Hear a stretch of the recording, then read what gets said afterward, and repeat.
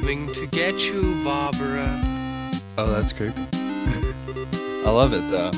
Now me, I not only drink really, I really drink. We are Buzz on Movies. Welcome once again, ladies and gentlemen, to Buzzed on Movies. I'm Teddy. And I'm Matt. And we're coming to you today from a nice, peaceful beach. As always, we have our podcasting studio here on this beach, but this beach is a little strange. It is a little weird, you know? It seems a little quiet. I haven't seen any fish. I don't know. Things are looking weird out here. Things seem kind of interesting. And one thing I've noticed is you're looking pretty wrinkly these days, Matt. Have you been putting on sunblock when you're on this beach? Yeah, it's just I'm obviously just getting too much sun out here on the beach all the time, you know? I really need to do better about my SPF. Oh, but are you sure that's what it is, Matt? Because I'm having this sinking feeling all of a sudden. There's no fish. We're getting wrinkly out here. Are we on the beach that makes you old? Are we on the beach that makes you old? Oh, no! Oh, God. That's right, folks. We're here to talk to you about The Beach That Makes You Old, a.k.a. the movie Old by M. Night Shyamalan just came out. M. Night Shyamalan. So, fun horror movies coming out these days. I'm glad that... I don't really know if Old counts as horror. It's a thriller. Okay, well, we're off the bat. We're disagreeing here, but okay, yes, fine. Either way you want to call it, horror, thriller, I think you could probably they are distinctly make the different. same argument. Is anybody going to leave Old and be like, I'm terrified that I will be trapped on the beach that makes you old? Like, I don't think that's going to happen anymore. Okay, you know what I mean? I think that Old is not about making you terrified about the beach that makes you old, but about getting old in general. But I definitely didn't think it was effective at that either. But anyway. Okay, well, as I said, we'll get into this. I think this is already going to be a contentious episode. Yeah. But anyway, there's a lot of interesting horror movies coming out these days. I'm very excited about that. You know, it's been a while since we've gotten to see like multiple back-to-back horror movies in the theaters.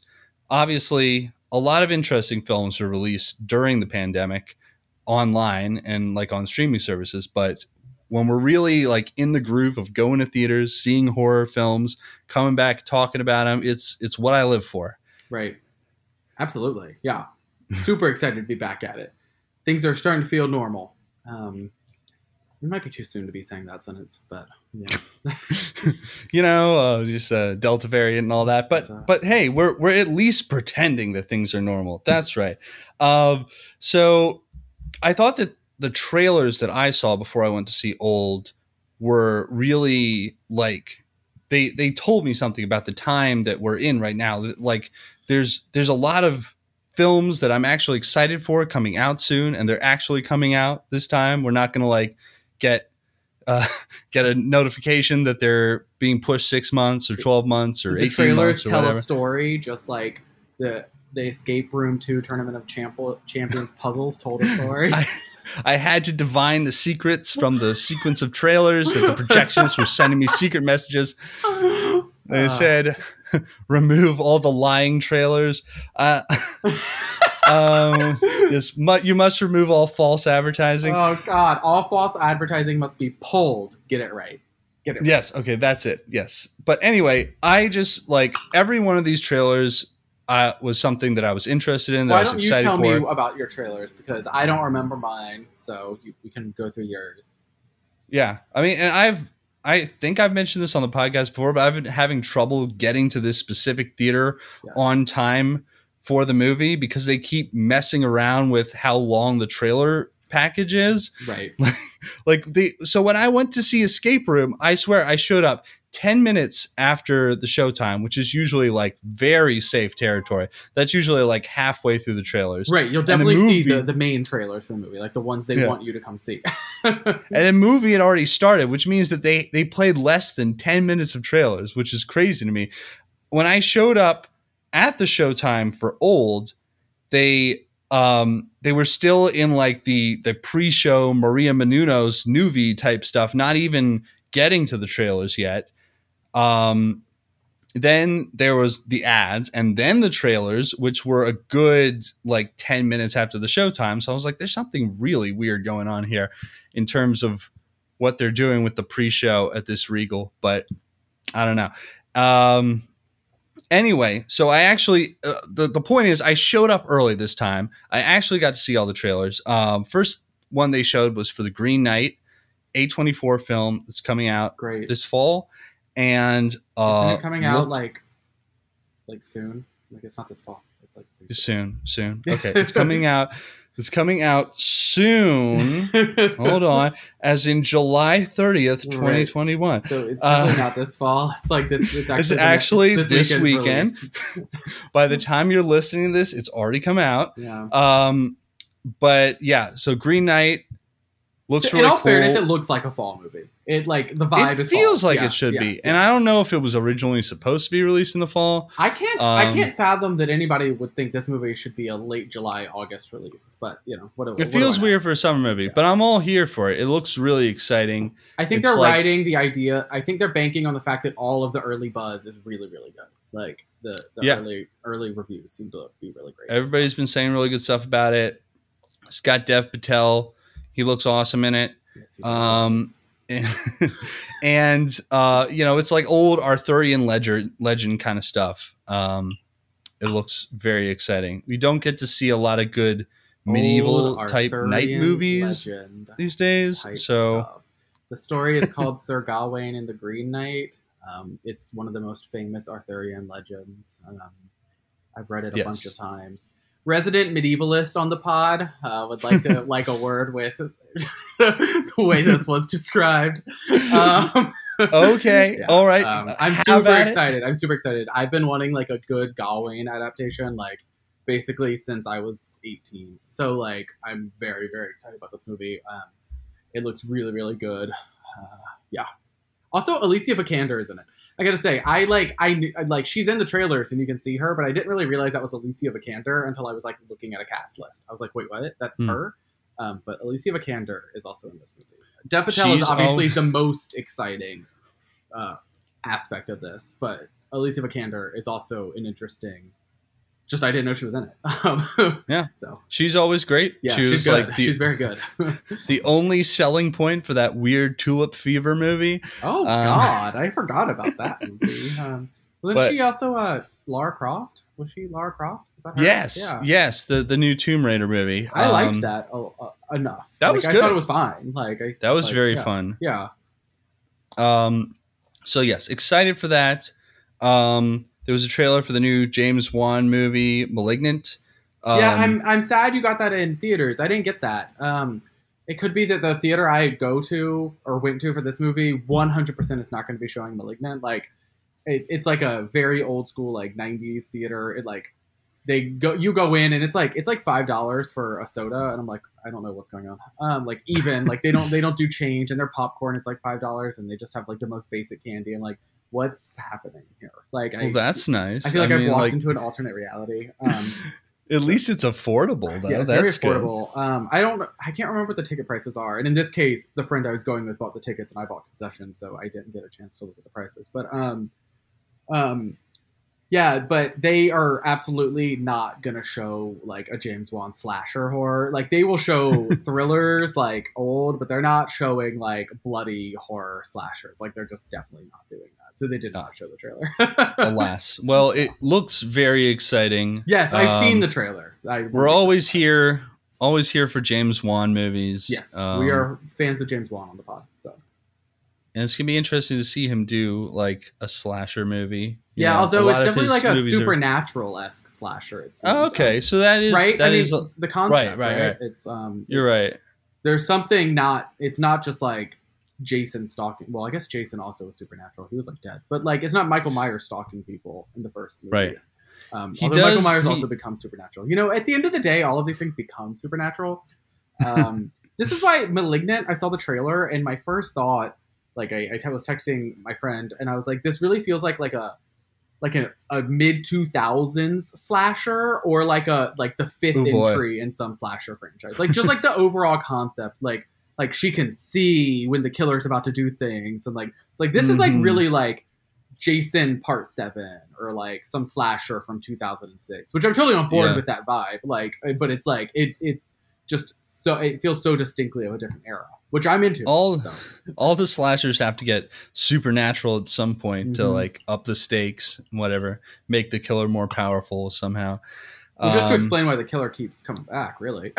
Right. I mean, at a certain point, you got to come up with something. Yeah. But this looks good. I mean, we're always going to be covering everything James Wan does pretty much at this point. But this looks exciting. So definitely on board for that. Then there was a trailer for Jackass Forever. I can't believe that. the new Jackass movie. I'm excited. Yeah. It's going to be very interesting to see how these guys are like 50 years old are still doing the same shit. I don't know. This is the end, right? I think it's supposed to be the last one. Did I make that up? Did I read a headline about that? But not really. I think so. I hope so. Do you see them like coming back and doing this when they're 60? I don't know. Fucking these guys? Yeah, I do. Could be. Do I see most people of their age doing that? Absolutely not. I wouldn't do it at my age. I would not do this. But like, they're crazy. I rewatched the first two Jackass movies recently. Just sort of like mentally preparing myself for this. It's an interesting thing to do with one's time. gonna watch the third one at some point. Hey, this stuff, it holds up surprisingly well. I've always felt like I thought it was funny the first time, like funny enough, but I was like, I feel like if I watch it again, like knowing how things go, like it's not gonna be as funny for me. Part one was kind of like, oh yeah, I remember this. Part two was like, I was like legitimately laughing my ass off, even though I already knew everything that was going to happen. And there were like some sketches that they did that I did, like I'd rewatched like just the clips. So I didn't think I would find them funny, but they were like somehow funnier in context. Okay. I don't know. I think it's going to be interesting. I think I didn't say I didn't think it'd be interesting. It's kind of odd at this point in time where like nobody really knows what to do with comedy anymore. I think physical humor might be on its way for a comeback. Who knows? Physical humor is so simple. I'm on board with that. Yeah. I mean, how can you not laugh at some of this stuff? It's going to be very interesting to see. And it looks like they've got a lot of like collaborators they're bringing in for this. Like I saw Eric Andre was in the trailer. So yes. He's done a lot of like Jackass-esque stuff in the past few years. So it's going to be very interesting to see him in this environment. Anyway, also we got a trailer for Halloween Kills. We've already talked about how much we're excited for that. Don't think we need to go into that too much. Interestingly enough, they showed like the teaser trailer, like the older one that like barely shows anything, the as like opposed 30-second trailer. As opposed to the more recent one, which is like really in depth and really gives you a good idea of just how brutal this movie is going to be. But I thought that was kind of funny that they showed an older trailer, but at the same time, it's like it's good, it's effective, it's a quick little glimpse. And everyone knows what to expect from Halloween. So yeah, I mean, really, you don't need to show it so much to get people to come to a Halloween movie, I feel. So, especially after the last one. People really liked it. So final trailer was Candyman. It's so good. I saw, I think this must be a new one that I haven't seen, because I know I've seen a full-length trailer for Candyman, but I didn't remember this one. And this one is very interesting because it like includes more of the Candyman backstory, and it's clear that they're kind of like rewriting the character or doing like a different version of him. Sure. In this one, he's like the Candyman was killed by like a bunch of cops, as opposed to like a lynch mob. Okay, yeah. That's also the trailer I saw, but before Tournament of Champions. Yeah, okay. Yeah. So I didn't like I at least didn't pick that up from the earlier trailer. So it's interesting to see how they're updating the character, how they're making it like relevant to current political issues, and also like you get to see a lot more of like just all the insanity that's going to be happening. So it's like it's going to be a lot. This trailer looks bonkers. Like there's just like a lot in this movie, so I'm looking forward to it. Very excited. It's going to be a blast. So yeah, that was the whole trailer package there. Your trailers were so much better than mine. I got fucking Good Guy. or whatever, the fucking Ryan Gosling movie. Free Guy, Ryan New Reynolds, Guy, sorry. something New like Guy, that. Yeah. God, I mean, that movie looks mediocre. The trailer for that movie makes me think of a cross between Ready Player One, for obvious reasons, and then that movie that like nobody saw or liked, Downsizing. Oh, I saw that. Yeah, it was not very good. Yeah. I wanted it to be good, and there were parts of it that were. I good. would have wanted that to be good, and then I saw the trailer featuring Once in a Lifetime about 700 times. So I was like, all right, this movie can suck for all I care. That trailer was both like very grating and also extremely deceptive of the overall tone of the movie. I also thought the trailer was like a good trailer. I mean, before having seen the movie, thought it was a good trailer until you see it enough times. It really shows the pitfalls of putting like a really catchy song in your trailer. Like you just like can't necessarily, and where it's like a prominent part of the trailer. Like you just can't necessarily do that. You can do music as a key part of your trailer, but you got to pick wisely. And Once in a Lifetime, it turns out, was not the song for that. I would have much preferred to see the movie that was in the trailer than the actual movie we got. Like the trailer made it look really interesting, and like the parts that were in it were. Yes. Anyway, I think we covered Downsizing at some point. I don't think we did cover Downsizing. Maybe not. That was probably referenced the trailers before though, because that trailer was literally everywhere for like a solid year or whatever. Like that was in the. I'm probably thinking of it because that was in the Movie Pass era, which was like the call to action for us. Yes. Our raison d'etre. Yeah. But yeah. Anyway, that was not. Anyway, yes. So the trailers that I saw, very exciting, really made me feel like, okay, we're back at the movies. You know, we've been talking about this for weeks now, but it still feels kind of surreal. It does. It absolutely feels surreal. To be going back, to be trying to reestablish your old habits. And once again, like Old started with a little bumper at the beginning with M. Night Shyamalan like thanking people for coming to the theaters. And once again, I was like, this is nice. Like it's cool they're doing this, but at the same time, I'm like, how long? Like, are we still going to be doing this like a year from now? Like being like, to be fair, a lot of people still aren't coming back to the movies. Like, you know, so for a lot of people, Old might be the first thing they saw back in the theaters. Now that's gotta say that's a choice, but like. For some people, it is, you know? It's true. No, I mean, I don't think it's like a bad idea to put this stuff in there. It's just like it adds to the surreal nature. It does. It absolutely does. Going to the movies here where it's like they're constantly like welcoming you back. And you sort of like get this feeling. It's like should I be coming It's like every movie. And then you'll see like a movie where it's like fucking Henry Golding is saying, we're so glad you're thinking about coming back to the movies to see Snake Eyes. I'm like, hold on, I'm already in the fucking movies. I'm at the movies. What are we talking about here? Imagine returning to the movies to see Snake Eyes for the first time. It's like, oh, this is the one. This is the watershed moment. No. I would return to the movies to see Snake Eyes. And that's only for Henry Golding. It has nothing to do with anything else about that movie. I cannot believe that we live in a world where there's a G.I. Joe Origins movie, but I would go to the movies to see Henry Golding do just about anything, honestly. If I'm being fair totally enough, honest with you. So. That's fair. But yeah, it's just as we've constantly said, it's a strange time to be going to the movies. It definitely Last year was a strange time. This time is no exception. Like things have not just magically snapped back to reality. So why don't we get into Old? This movie is blowing up the internet these days. Yeah, even among people who haven't seen it. Lots of people who haven't seen it are like really getting in on the memes about this movie. So everybody's just talking about the beach that makes you old. And you know, you go there and it makes you old. It's a very funny phrase and concept. Like it's just it works very well for memes. So I get it. And maybe that is what drove this movie to be number one in the box office in its opening weekend. You know, competition wasn't that high, but yeah. Yeah, but it was going up against Space Jam and Snake Eyes. Space Jam's first week. That's true, but you know they were Space Jam's reviews are unquestionably bad. Very bad, and not like bad in a fun way, like bad in a just like I don't ever want to touch this kind of way. So. I'm probably still gonna see it just to like I'm sure eventually I'll see it and I'll like hate it. Just to burn my brain. The nature of the bad feedback it's getting is such that I don't think I'll be able to find fun in it, but I will probably still see it.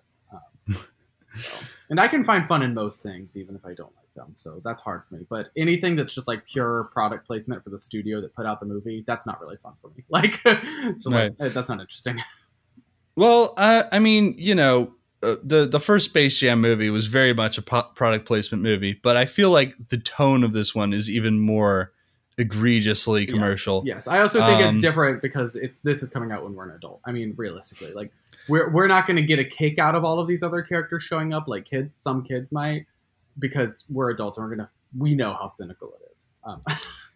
I am amazed by the fact that there's characters from A Clockwork Orange in this movie. It makes no sense. And I'll be honest, I didn't even love the first Space Jam. Like I like it for what it is, but like I didn't have an attachment to it growing up, so it's like there's nothing that attaches me to want to see this movie, so I can't even have like a nostalgia like sort of, oh, I'm just glad there's a new one kind of thing. I can't do that. So it's just going to be me watching fucking Clockwork Orange characters and Drogon fly around. I'm not going to be happy about that. Okay? I'm not going to be happy. I just want to be clear. So, but we can move on from Space Jam. Yeah. And let's talk about the beach that makes you old. Anyway, yes, I just think it's impressive that an original movie like this. It is based on another work. Yes. But yes. True. But I mean, like, on one that's not like part of some pre-packaged IP project. Yeah. That's like, building an extended universe. I mean, I don't know if you can really.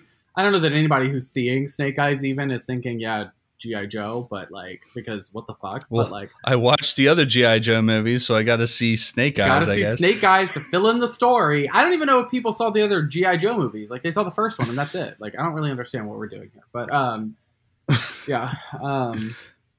But anyway, yeah, I just think it's great that this movie topped the box office. The box office is very weird these days. So weird. A lot of big movies dropping off suddenly. A lot of films underscoring their targets. I mean, like, it's just a weird time because a lot of these movies are also available on streaming same day. So like, nobody's really going to be able to draw any solid conclusions from the box office returns this year. But it's cool to see a movie like this do well at the box office. I think it means good things for the future, that more movies like this will get funded. All right, so I think the best way to approach this, because this is the sort of movie that spoilers can ruin, I think we should do 3 phases, like a like very vague overview, then a light spoiler section, and then a full spoiler section in sequence. So let's just talk loosely about how this movie is constructed. It's about a beach that makes you old. Like, this family and some other people that we meet along the way show up at this resort. They go down to this private beach that's been hyped up to them by the like owner or guy running the resort. And then when they get there, they discover that it's making them old. It's making them old. It is making them old. This is a very important. Yeah, you're right. That is what happens. That is literally what occurs. Keep going. Okay. So, first of all, I really liked the way the whole like first act was set up. I thought there was a lot of really good foreshadowing in there. I thought like it's important that the mother of the family is like constructs museum exhibits, works with like ancient remains and stuff. And the dad is an actuary, so his whole job is about like figuring out risk and like stuff that it puts you at a greater risk for death and like premature disease and things like that. He's quoting like statistics to the kids while they're running around the hotel room and stuff. So I thought that was really cool. There's oh my god, okay. So one of the first things that happens in this movie The movie opens up. They're like on this bus on the way to the resort, and the kids are like impatient. They're like, when are we gonna get there or whatever? And the mom is like, stop wishing this moment away. Ah! And I literally was like about to yell in the middle of the movie theater, don't wish your life away. And like, honestly, that was like a very good like overall theme for the movie. Like, don't wish your life away. Don't like cherish every moment, whatever. And I think that the connections between this movie and a little film known as Blumhouse Fantasy Island Stop it! are very deep. And in this essay, I will establish. But seriously, I was like, are you going to establish that the Blumhouse Fantasy Island inspired old? Like, I mean, I definitely think that at the very least, there is kind of a Fantasy Island vibe to this, sort of intentionally. Just because Fantasy Island, not just the movie recently, which is not as well known, but like the TV show itself is a pretty iconic bit of pop culture. And there's a lot of intertextuality in this film. I think that they're definitely sort of setting up a Fantasy Island vibe here. You know, like they arrive, they're greeted with drinks, they're like led into this place, and all these people are here, you know, for a reason. They have something that they're trying to achieve, and they get it in ways that they did not expect. I'm going to stay cryptic on that, but it's part of the movie, and it's very similar to Fantasy Island. Sure. So like that connection was running through my mind while watching the whole movie. Other things that I thought were like loosely referenced. There was like a Cocoon reference early in the movie, which makes sense. A Cocoon reference makes sense in this movie, so why not? Yeah, it's like this movie is kind of like a reverse Cocoon. In some ways, Cocoon. Yeah. They find a way to like a pretty much a fountain of youth, a way to become young. And this is exactly the opposite. Yes. But it's about how you could still use something like that to your advantage. I really thought that like the first act was really tight. Like they got there to the island, they established the characters, they got like all these little thematic bits in here, little bits of foreboding and foreshadowing. And then they just got down to the beach. It was such like a tight 20 minutes. I was like, yeah, it's pretty. When they got there, I was quickly. like, you get there and you get there quickly, but you know enough to care. I thought it was pretty well established. You know what I thought was, this movie, and M. Night Shyamalan does this. Like every other movie, he's like, I have decided to one up my last precocious child with the new world's most precocious child. Like. That's like every time I'm like, do we have to have the single most precocious child you could ever possibly imagine existing? Do we have to do this every time, M. Night? And my only thought is that is literally M. Night as a child. Like every time I see it, I'm like, that is who you were. Like that 100%. You were that kid. Like I could see that. Yeah. I could see. I bet you that M. Night Shyamalan was like. He was one of those precocious, weirdly outgoing adult stuff kids, when he was 6 years old.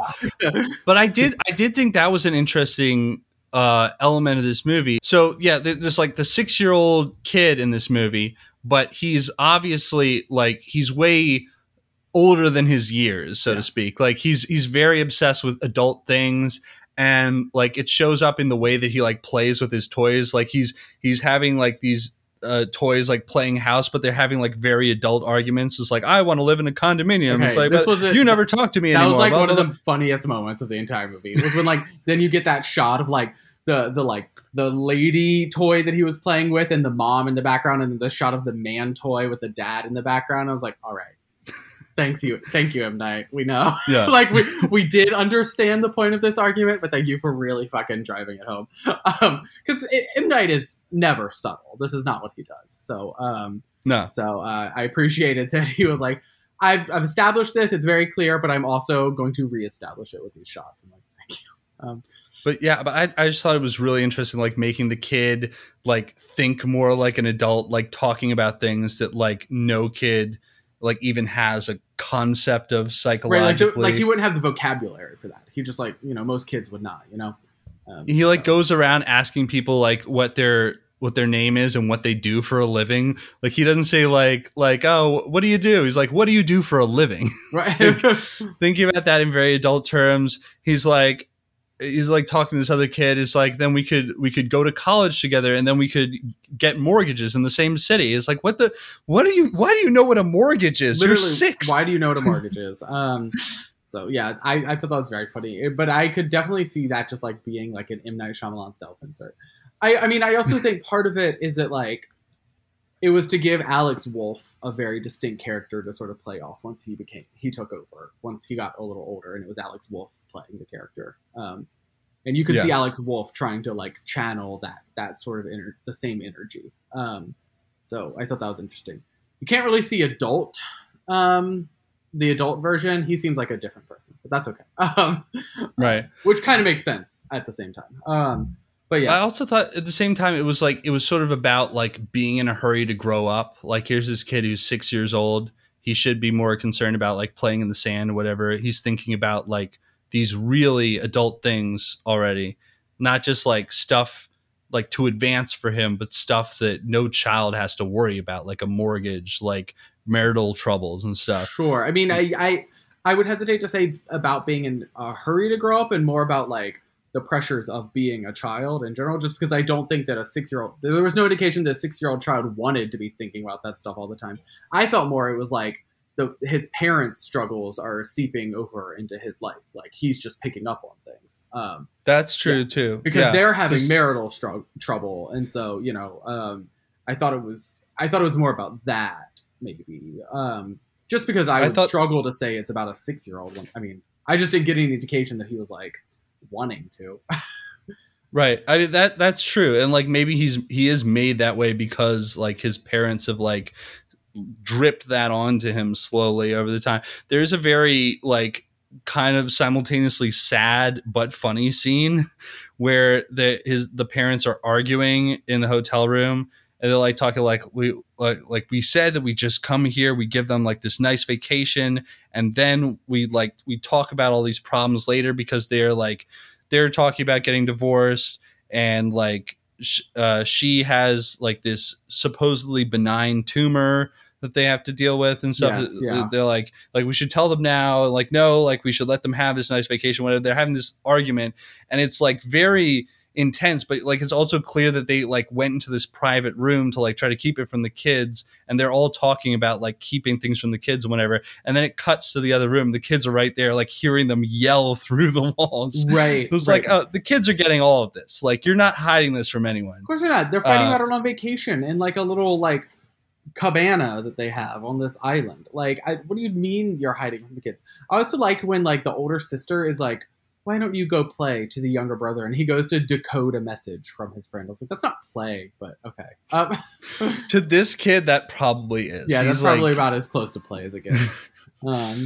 So yeah, but I liked that it wasn't just him. Like he meets the friend on the island. That kid is also very precocious. I'm like, thank you, M. Night Shyamalan, for really like sticking to this concept of just like young children being the most absurd people you could possibly. Hey, the you know, some young kids are like that, yes. And it's nice that they both found each other in this movie. Yeah.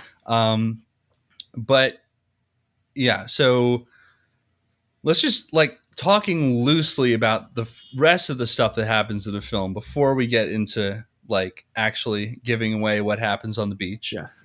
I thought that it was very interesting the direction that the movie decided to go with the whole like the beach makes you old thing, because like you could think that in like a horror movie or thriller movie it would be very focused on like visuals, physical aging and stuff, but I thought that while that did happen at times, a lot of the way this movie approached it is psychological. Sure. It's like about the ages of the mind, where your mind progresses, what it's focused on at certain points in time, and just like the psychological experience of aging And especially in this case, having to go through all of it in like 24 hours.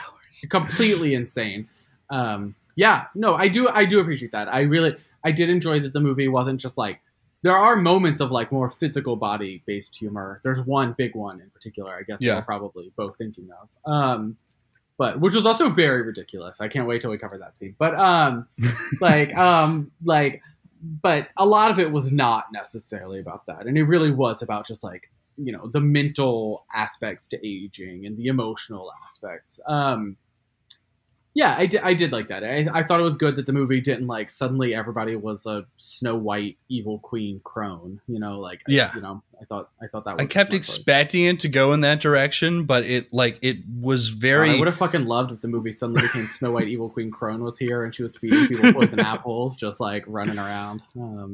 There was a moment where I almost thought that was going to happen. Well, and that one character, I really thought that character was becoming La Llorona for a minute. I was like, we're all doing it. Yeah. But like, I feel like it was very restrained, and especially there was a number of scenes where it could have shown something very gory and very purposely cut away. Yes, it did very intentionally did not show too much extreme violence. That was obviously intentional. Just sort of saying like, hey, this isn't that kind of movie. We're focused on other things here. I thought that was kind of interesting. Right. Not that would have been bad to have a gory movie, but it's interesting when a movie very purposely is like, we're going in a different direction. Right. I thought that overall the movie did a very good job of like capturing just like the trauma of like being afraid of aging and it happening anyway. Well, yeah. Just like, I don't know, you know, like living your life, seeing your body like gradually get older, whatever around you, while you might not necessarily feel older on the inside, is like, it can be troubling, can be like kind of like sad or traumatic. And I think the movie did a great job of capturing that. And they like call that out several times. So like, I still feel like I was when I was young, but like I'm different. And like they bring that up several times in the movie. I thought it was interesting that like a lot of the dialogue includes these little asides like, oh, just give me a minute. Like, oh, I just need some time, whatever. But like these characters don't have time. Like the time is running out constantly. Right. But they're always like saying these things like, oh, I just need a minute. Like, I just need like, just give me a moment, whatever. But like the moments are flying by. Yeah, I do think that's happening. Yeah, I agree. I can think about specific like moments that made me laugh, but the moment where like the daughter's like, "I just need time, Mom," and runs off, and she's like, "You don't have that, darling." I'm like, all right, we know M. Night. That was where they specifically called out where they were going with that that bit of dialogue. Yes. Going off of that as well, that song.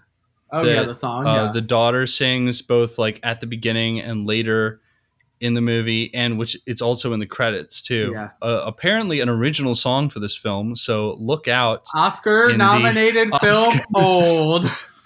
In the original song category next year, let's see. It might happen. Honestly, I'm gunning for it. Happen. There are only but so many movies that will be eligible, so. I really like this song. Did you? Man, we're both really getting a lot of background noise today. Yeah, I really like this song. I thought like, so first of all, it's thematic to the movie. It's about like realizing that all the stuff you do in your life and who you are as a person will eventually go away and won't mean anything to like existence as a whole. Yeah. And it's like, it's about like being okay with that. It's saying like, I'll wash away in the tide. And it's like obviously very thematic to the movie, like being okay with getting old, dying, going away, being gone, not existing anymore. And then also like to the beach itself, the tide keeps coming in, slowly washing away the shore, slowly washing away the evidence of your existence. Yes. Although they didn't have that, the people didn't have the evidence of their existence washed away. That was like the fun thing. There was like a whole stack of their goods. That's true. There was just a bunch of stuff on there. I found that funny because I think that was one of the few things that was in the trailer that wasn't in the movie. Like they were finding stuff in the sand. The trailer made it seem like it was going to be prominent that they found stuff. It wasn't really like a big like. I mean, it wasn't like the biggest plot point, I would say. They didn't draw as many conclusions as I thought they would from that. And also, like, I think that they found them like they were like finding iPhones in the sand or something in the trailer, but they just found like some rusty knives and stuff. Yes. In the movie. And a diary. Very interesting. But yeah, I like that song. Yeah, the diary was very important. So that's the one thing that they found that it ended up being impactful. The one thing I would say the rusty knife did end up being important too. But I fucking love the rust scene. Can't wait till we talk about the rust scene. That was like one of the rust. I was like losing my mind when that was happening. I love Rust. That's great. Oh, you love Rust? I'm a big fan of Rust. So yeah, like I don't know. Is there anything else you want to like get in to our listeners concerned about spoilers before we delve into that territory?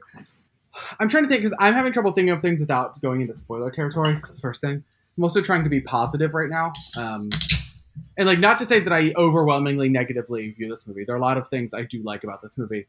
I just think the overall effect I had wasn't necessarily positive. But in general, what did I like about this movie the best? You know what? Something that is not, it's not super spoilery, but is it's a criticism though. Could we have not just had the slightly lighter nighttime scenes? Like I didn't know what the fuck was going on half the time it was dark in this movie. I was like, can I just see? Maybe that was just my theater, but I literally had no idea what the fuck was going on at nighttime in this movie. Parts of the nighttime scenes are kind of unclear, but also that's kind of at least part of it is intentional because of in the one scene it's very intentional development. Yeah. But yeah, I think I know where you're coming from. Yeah. That those it just reminded me of watching that one episode of Game of Thrones, the last season, where I was like watching the night battle, and I was like, okay, can I like fucking like see what the shit is doing? That was like the worst. I had to close every blind in my apartment. Yeah. I had to turn off every single light. I had to like turn the contrast up on the TV. It was like, why did they do this? Yes. Like, at a certain point, it's not like making it feel more dark. It's just making it like really confusing and muddy. Yeah. But yeah, we can get into Game of Thrones some other time. I also did like, and this is sort of general, I liked the cast. Preface, I liked the cast. I thought the casting was quite good. I don't think every cast member necessarily did their best, but I like the casting, period. I think all the cast had the potential to be really, really strong together. I think some of the cast did not know I just feel like I don't know how you get into an M. Night Shyamalan movie and not really understand that his dialogue is either, depending on your perspective, really weird and just like, there's a lot of like, what's the word I'm looking for? Not nuance, because he's definitely not nuanced, but like... It's like cryptic. It's cryptic, but also it's like... there's on the nose sometimes. Yeah, it's sort of on the nose. I'm looking for a word that's like unique. Like he does a very specific... Like his dialogue... Idiosyncratic? Yeah, it's idiosyncratic, yes. It is very idiosyncratic, and that's one nice way of looking at it, and then to the critics' way of looking at it is it's bad, right? Like he gets a lot of flack for his dialogue. And like, he's kind of like a early version of Yorgos Lanthimos. Yeah, it's like I see that. Yeah. As soon as you listen to a few minutes of the dialogue, you're like, oh, I know who wrote this. Yes, exactly. And so I feel like some of the actors just like did not get that they were doing an M. Night Shyamalan movie. Sometimes I was like, can we like just like pick it up? Come on, we're doing M. Night Shyamalan here. You got to get into being just like if you think it's bad, do bad. If you think it's weird, do weird. Like, I don't know. Like, just, like, lean into it. There were just some, like, sometimes it felt like we needed more from some of them. But I thought that, like, the pieces were there. And so props to whoever cast, because the cast looked and felt the part until a few moments where some of them just couldn't act up to the part. Okay, yeah, the cast was incredible. We should talk about this because this is definitely not spoiler territory. Vicky Krieps, known from God, what was that movie? The Paul Thomas Anderson fashion movie. The Phantom Thread. I love. Phantom Thread. Yes, Phantom Thread. I love that movie. Very good. Alex Wolff, Yes. favorite on the pod, shows up in a bunch of stuff that we've talked about, Yes. like Hereditary, My Friend Dahmer. Yes. And he's very good. Gael Garcia Bernal, quite good. Quite good. Y What is Mama, he in? Y Tu Mama Tambien. Oh, also, yeah, he okay. was in fucking Coco. And yeah, Babel. Yeah, he's good. He's very good. Yeah. So, Rufus Sewell, always a fun inclusion yes. to have there. Yes. And Ken Leung, aka Detective Singh from Saw. Yeah, I literally when I first saw him, I was like, "Oh, that guy looks familiar," and then I realized who he was, and I was like, "Fuck yes!" Oh my god, yes! I'm so glad we got to see. I mean, obviously he's done other things as well, but everyone who's always in a Saw movie, everyone who's in a Saw movie, will always have a special place in my heart. Right. I'll always remember them for that role specifically. So yeah, great cast all around. I thought, I think I know what you mean when you say some people had a better, knew better what kind of movie they were in than others. Yeah, it just felt like there were times where like for example, and Abby Lee, who played Crystal, the influencer type woman who is sit up to her daughter because she's like, oh, boys won't love you or whatever, and I'm like, Jesus fucking Christ. Okay, I thought she was really good in moments, and then she was really like your part should be fucking campy as shit the whole way through. Your part should be fucking ridiculous. I do think there were times where she should have played it up way more. Like a ditzy type influencer. It doesn't even have to be obsessed ditzy. with I don't need you to be ditzy, but you need to lean into she should have been full camp the whole way through, because that's the nature of her role. And it was she had some great camp moments. Her final sequence was pretty good. I was like, you're doing some good stuff here. But leading up to it, maybe it's because they cut her out of the movie for a bit. She just wasn't very present for a stretch. But I would have liked to see a little bit more from that character. Yeah. I was excited about the prospect of that character getting old and losing it. I was like, fuck yes. Right. There were scenes in there where she was like, don't look at me, whatever. And that was more of the energy that I expected from her character when I saw that she was going to be on the beach and knew what to expect. But I do think that was one of those examples of where she got them, she understood the assignment in some moments, and sometimes she just didn't understand what M. Night Shyamalan was maybe trying to do at times. And this movie, you got to lean into fucking how absurd this is. This is an absurd movie. Even if even if you think this is a very good movie, you got to admit it's an absurd movie. And so yes.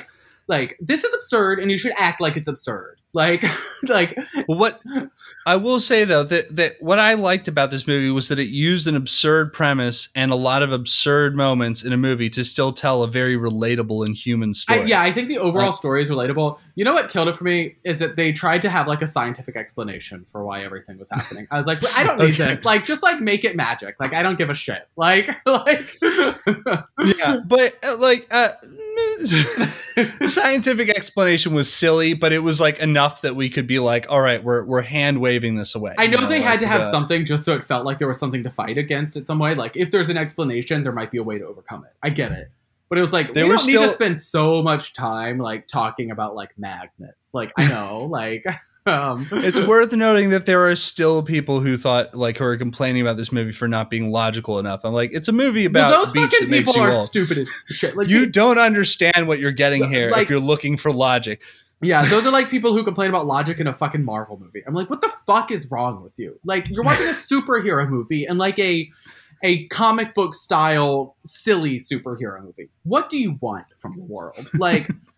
Yeah, you shouldn't complain about logic in old 2021. You shouldn't complain about logic in a fucking M. Night Shyamalan movie. M. Night Shyamalan movies are not out to be perfectly logical pieces. They are literally always allegorical or metaphorical.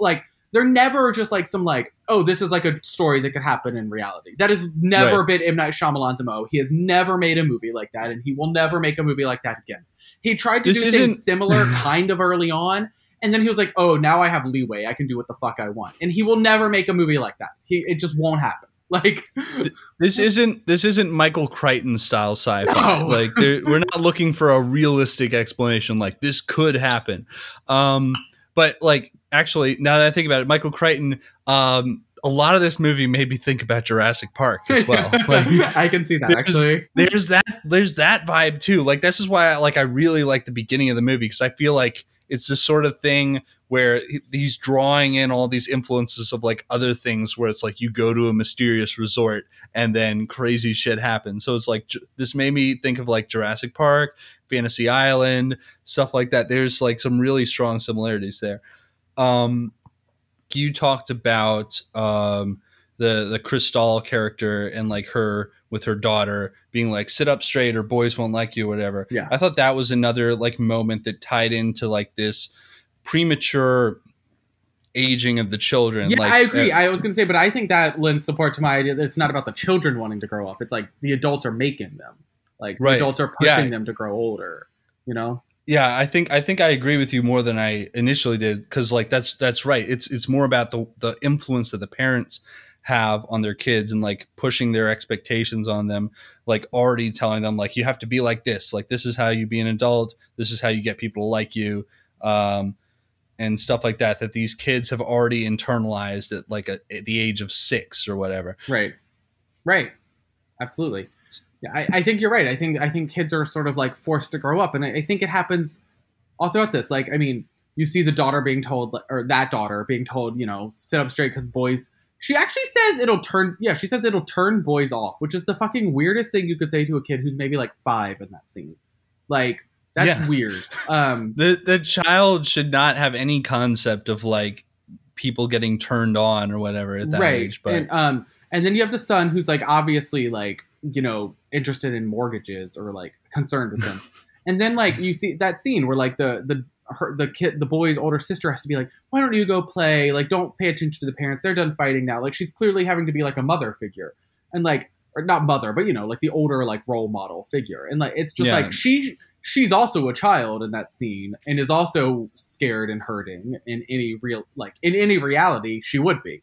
So like, you know, it's like all of these instances of like children being here, and then like the other child is here, and I think that child, there's a clear example of that child also being having to take a sort of more adult role, but that's sort of getting spoilery, so I don't want to go there just yet. So, but like, you know, I think there are these clear examples of that happening with these children, and they're doing it because the adults in their lives are not stepping up. Basically, every single time they're doing it because the adults are forcing them, or adults aren't stepping up, and that I think that is a recurring theme in this movie. Yeah, she's basically like being forced to become an adult because of the turmoil in her family. Yeah, and she's like 11 years old. Right, so she's a kid. Her parents fighting and like getting divorced and having medical crises. She's a kid. She should not have to be being like a responsible figure in that situation. Yeah. So, with that said, we will get into the light spoiler territory. Like here. Spoiler. So, if you're planning on seeing Old, maybe tune out from this part. I'll put something in the comments of the show to let you know when to tune back. And with that, we're going to talk about like some stuff that happens in the middle of the movie, not the end of the movie, not to spoil the whole deal, but just some stuff that you might not see coming. Right. All right. So here we go. All right. So the first thing that really stood out, like the part that really stood out to me in the middle is, you know, Alex Wolff's character becoming like 20 or whatever, or 16. Like the ages are kind of vague, and like, but like becoming old enough to have sex and understand that, but like he doesn't understand it. That's the thing. No, they absolutely don't understand what they did. That was like a very, very surreal moment where I was like, they literally just like have no idea. Yeah. So like they become old enough to have sex, but they don't know what it is. So they do it. They're like, oh, I didn't know you could make babies that way. What does he say? He's like, oh, you have to do it 10 times. Like there's that part where somebody's like, oh, I thought you had to do it 10 times. I'm like, I don't know where the fuck anybody got that idea from. But I thought it was interesting because it was like, you can see how like he's still a child mentally. Yes, like, yeah, agreed. he's not old enough to grasp the consequences of these sort of things. But also at the same time, you're like, well, he's supposed to be 6 years old, but he still knows like enough about how this stuff works. Like, Okay, well, but like it's really not that hard to figure out how that works. But yes, I gotta say it's pretty intuitive. But who told him? Who told him that you have to do it 10 times? That's what I'm wondering. Yeah, somebody must have told him that. I'm just saying that I figured out the mechanics of sex without my school ever teaching me how to have the kind of sex that I have mostly had. So you know, you're a much more intuitive person than I am. I'm just saying.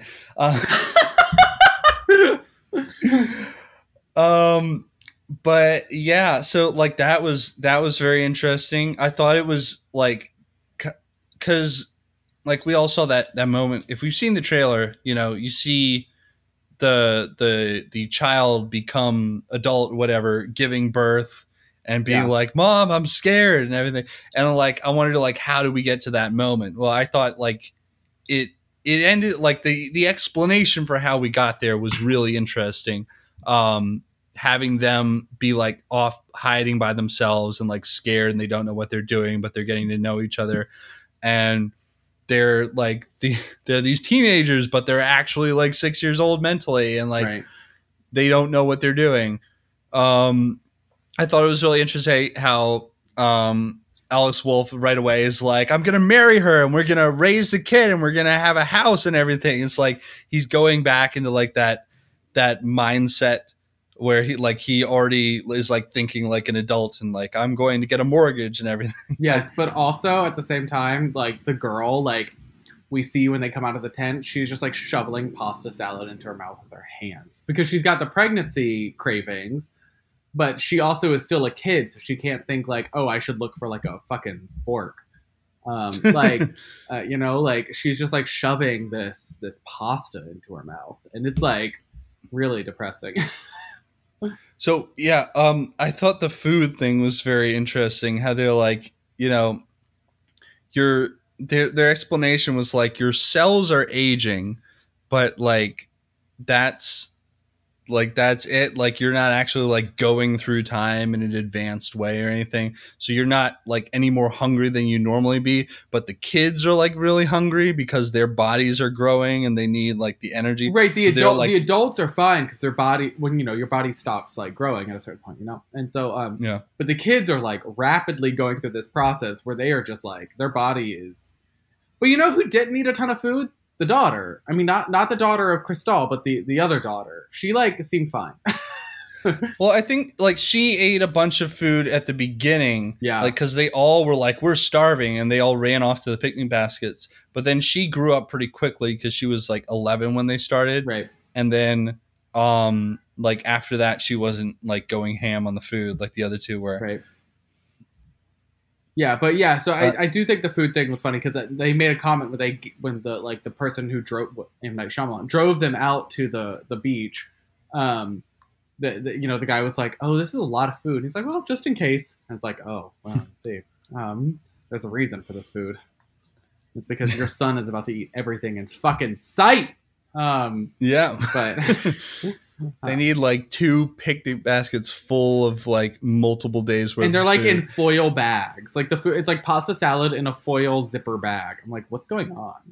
Right. If I opened a picnic basket and saw that, and like that was what the resort provided me with, I would not think, oh, this is normal and I belong here. I would think something is very wrong. Like I would be like, this is no a resort like that. A resort that looked like that resort would provide it in like glass Tupperware, like crystal, maybe like it'd be like cut glass, you know, like they're not giving. That they definitely like didn't think it through once they saw that initially. They were like, oh, this is fine. No, it's not. It's clearly not fine. Not that they could have done anything about it, but you know, because they once you get through, once you're on the beach, you can't fucking leave. We haven't even talked about how you can't leave the beach. You can't leave the beach. That makes you old. You can't do it. Yeah. I mean, like you got to realize immediately from the premise that you're not going to be able to leave the beach. Yeah. Otherwise, this would all be over in an hour. But the explanation for why they can't leave the beach is kind of strange. It's fucking magnets. Like, how do they work? Yeah. Like, it's just basically like when you walk back through the canyon, like the shock of your body, like rapidly, like going back to a different rate of aging is so great that you pass out, which is like I don't know. Yeah. I don't know if that makes any sense, because it okay. doesn't seem to have a problem with the rapid uptick in aging as you're walking through the other way. You know, yeah, they walked through the beach just fine. Yeah. They didn't even know anything was happening. Right.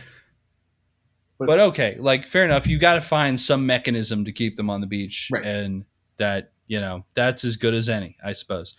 I liked M. Night Shyamalan's role as the guy who drives them to the beach. That's like his classic cameo there, like a just big enough role to have a few lines. It's a pretty big role, I would say. Like it was it was a recognizable role, you know. Mm-hmm. This was one of the bigger cameos he's done. He wasn't just like walking through the background, but he also wasn't like his character in Lady in the Water, where he's like, "I am the savior of humanity." Oh well, that was like, all right, now you're going a little far. Time. Yeah. But yeah, I like when they were like, "Can you help us carry this down to the beach?" He's like, "Oh no, like I have to get back. I'm in a hurry." Well, he's like, yeah, he's stuck on the beach that makes you old. He's not going down to the beach. Can't blame him. So I don't want to be stuck on the beach that makes you old.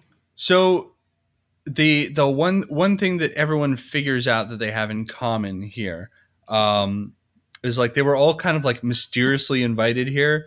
One person mentions that they got here off of like a sweepstakes on a pharmacy receipt or something. That's the mother. That's Vicky Krieps. Yeah. Or like she found like a lottery thing online or something. Yeah. Yeah. So they're all here because like there's something going wrong in their lives, and they're trying to like use this trip as a way to like overcome it or like center themselves and think about it. Right. Yeah, I mean, specifically, they all have something medical wrong with them. Yeah, like not all of them, but one person in every party does. I would say is like the main thing. Like like Vicky Krieps has a medical issue. She has that benign tumor we talked about. Gael Garcia Bernal, her husband, does not. He does not have any sort of medical issue, but he is. The best way to get people to this is obviously just to bring, them with all of their loved ones. So.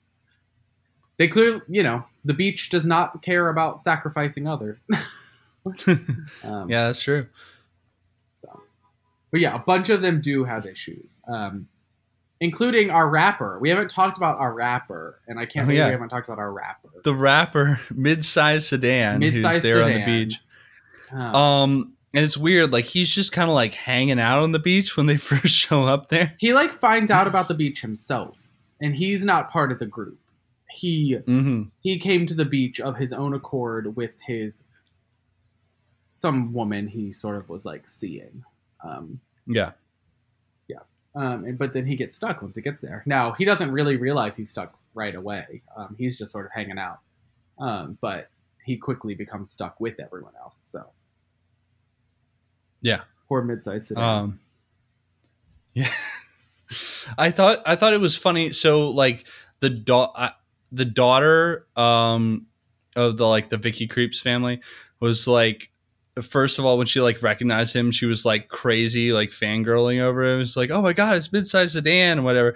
But then like when she's like older and they're actually like talking to each other, she's like much more normal and like treating him like another person. It's like, I thought it was like an interesting development of her character, how she like became much more just like like treating him like another person, just like acting like he wasn't like some big otherworldly artist or whatever.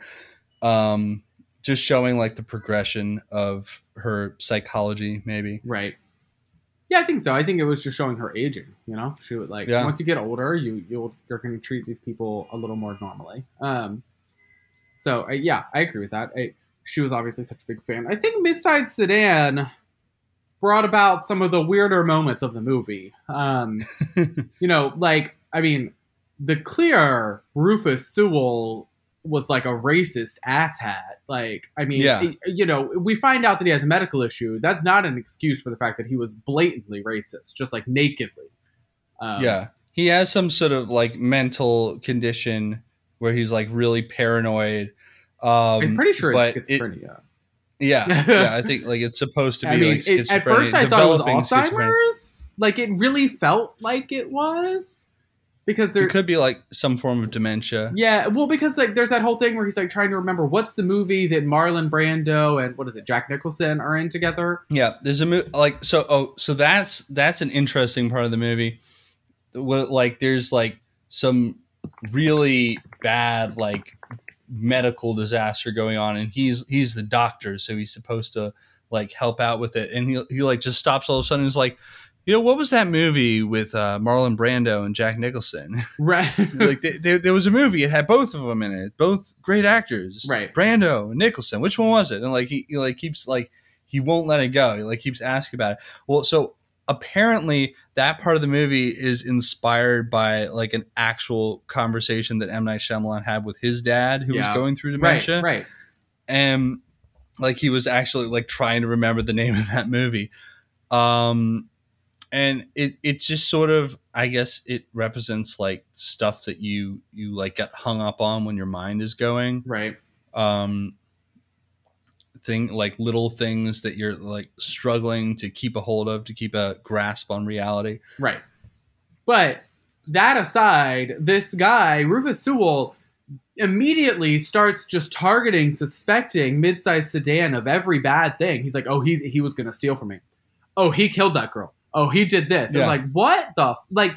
And it was very weird to me that the movie never even addressed how blatantly racist this guy was. Like, I was like, this guy's like, I mean, and in 2021, after 2020, like the year that 2020 was, it's like very weird that this movie came out and didn't even like address it. Like, it's not like M. Night Shyamalan to not address things up front and name them for what they are. He's a very he loves to not be subtle. I thought it was like just kind of obvious, you know, the two people obvious. That he targeted with the two people, like the people of color on the beach, and you know he obviously had like something against him that just got worse and worse as he got aging thing went on. I mean, I think it was supposed to be the idea that like as he's aging and his mental illness is taking over, like he can no longer filter that out. He can't you know, he can't pretend that's, you know.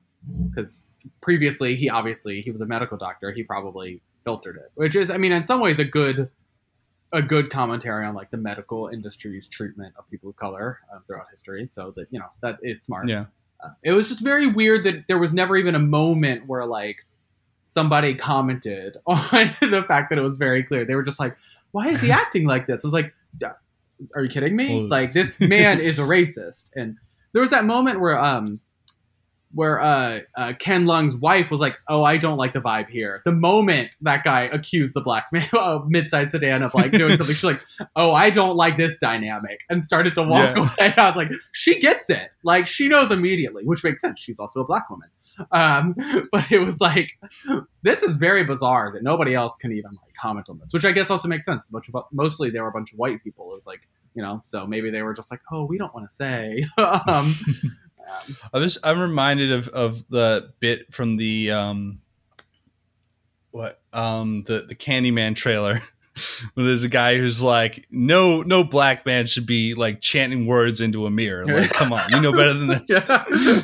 But like yeah. you know you should not be doing this. That's like a classic. I mean, that moment is like a classic. Like, that is like some white people nonsense in a horror movie. Like, they're like, if the people, who's gonna go chant into a mirror when they're told that if you do it you're gonna like be faced with like the killer? You know who's gonna do it? It's that like 17-year-old white high school kids who are just like, whatever, like nothing bad happens to me. And it's like, all right, yeah, it does feel like that. And maybe that's intentional. I'm so used to M. Night Shyamalan kind of hitting you over the head with things and not leaving you with like subtlety, really, that it was weird that like that sort of seemed to be the one area where it was like, you could maybe not pick up on that. I could see my parents watching that and not really understanding. So yeah, you know. Well, it's interesting. I think that this movie in particular gravitates between like being like extremely like hit you over the head and being a little more subtle and thematic. But yeah, I don't know. Like, I feel like that came across fairly well. Wasn't exactly cryptic. Let's talk about some of the big action scenes in this. Action scenes. I like that we're calling that. You know what? Can we start with one that I want to talk about that I thought was fucking ridiculous? The tumor. I gotta say, the tumor scene was one of the most absurd scenes in this whole movie. You know the tumor scene I'm talking about, right? Yeah. They cut out the tumor. Spoiler alert. I say spoiler alert. So Vicky Krieps is supposed to have this benign tumor that they were talking about in at the hotel before they went down to the beach. But clearly, it's more serious than that, or maybe it's just because like everybody's aging so quickly and like she hasn't had time to get to a doctor. But it's growing very rapidly while she's on the beach. Yeah, it's like it's getting very big very quickly, but it's not at first. At first, she's like, "Oh, okay, whatever." But then, like all of a sudden, it sort of takes back over at some point, and like it's growing, and it is growing in a very major way. And I just think this scene is like, it's both like it's like kind of gross because this is probably one of the more like visibly gruesome scenes that we see. This was some severe body horror. Yeah, but it's also like very ridiculous. I mean, it is the most like so they all decide they're like, oh, we should cut the tumor out, and like we're just gonna do that here on the island. Got it. Like cutting out a tumor is actually a difficult medical experience. You can't just reach in, but okay. According to this movie, right? I like when they cut her open and it starts closing. This is fine. I think the fact that wounds heal on the island kind of makes sense. I think sometimes they heal a bit too fast. Like I'm like, the gash they're making there, even by the time we're like 30 minutes is a year, I don't know if it would close in like 1 second. Like, I don't know if that is how that would work. I think maybe you'd have a few seconds at least. Like a deep cut like that. Because that was a big cut. It's not like, some of the cuts were like, somebody got a slash on the face. Like, yeah, that's going to heal in just a very That quickly. would heal in like a week in real life, so it makes sense that it would heal in like basically a minute, right away. Yeah. But like that big gash that they're cutting into her, it's like, that's not healing right away. But they decide that in order to get it out, they're all going to reach their hands in and keep it from closing, which is also ridiculous. And they're all just like shoving their fingers in, and you hear people like, it's closing around my fingers. And I'm like, I mean, I guess so. But also, I'm pretty sure that in reality, if a body were cut open and something was blocking the skin from closing, it wouldn't heal around the thing. Like, it would just like, it's done. But that's okay. And then you hear, I think it's Ken Lung's character go, I'm pulling the tumor out with my hands. And I'm like, stop! Like, don't ever say that sentence again. You're not pulling the tumor out with your hands. Nobody's pulling a tumor out with their hands. It's not just a ball that grows inside you. It's connected to shit. Like, that's the whole problem with the tumor. Like, they had to cut it off the muscle tissue. Very briefly, they're like, oh, yeah, it's connected to something. I'm like, yeah, because he's not pulling it out with his hands. What are we talking about? Well, he tried to pull it out. She would also be in like massive pain. Like just like massive pain.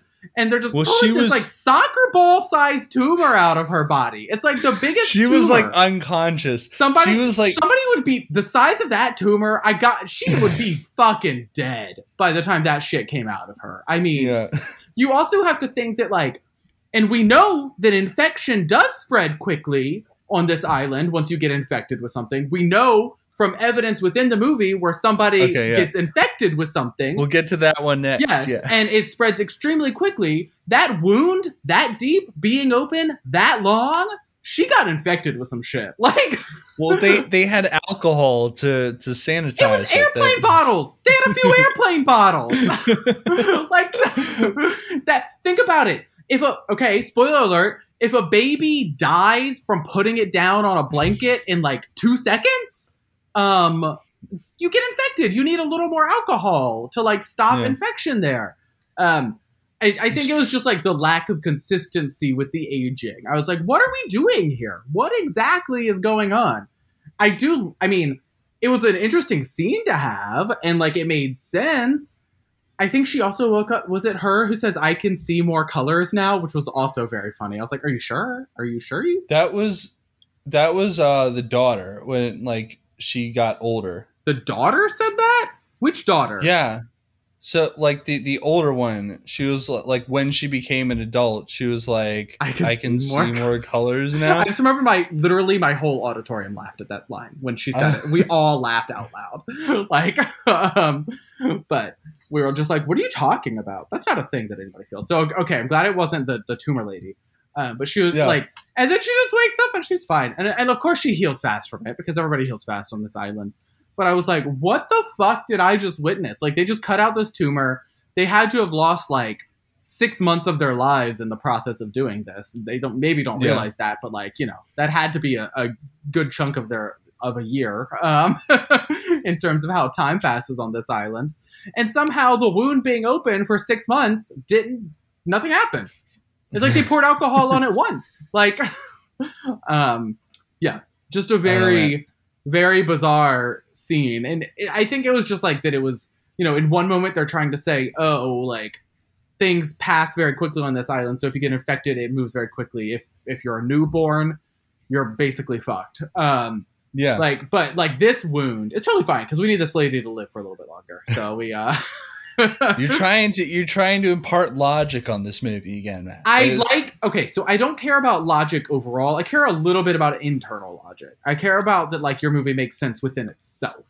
Okay. You know, I don't really care if the movie makes sense with our actual laws. Like, this movie did play a little fast and loose with the internal logic of the aging. You know, there were times where it seemed like they weren't aging at all for like half an hour of the movie runtime. And then they like rapidly age in the next 5 minutes. Right. But, you know, I think that is just being some like, of that is trying. I do think some of that is kind of realistic to life. Like, you know, you'll go a few years and you don't notice anything. And then like 1 year you're like, wow, my hair has suddenly grayed a whole lot.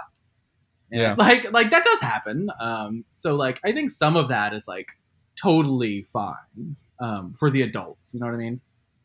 Yeah. The kids seem to age in fits and spurts for sure. Like it was like some days or some minutes they decide that they're like growing a few years, and then sometimes they're just like they're the same age for a little while. I did like that one like kind of ominous scene where like the other couple is asking the kids like how old they are, and you could like they're like out of focus, like just in the frame. You can't see them. I thought there were a good few scenes like that actually, where they kept the kids out of focus. They're saying like, "Oh, I'm 6 years old." It's like, what? Really? 6? Like, I thought you were 11 or whatever. And like, right. Then you like get to like eventually see that they're older now. And that was really good. I really like that stuff. And I like when the son is like, my bathing suit is too tight. I need to take it off. And it's like, No, it's fine. You just need to loosen. And then she looks and touches the bathing suit. She's like, what the? And all we see is like the bathing suit. But it's like in retrospect, it's clear that like he had literally physically grown and like it was getting too tight. It was uncomfortable for him.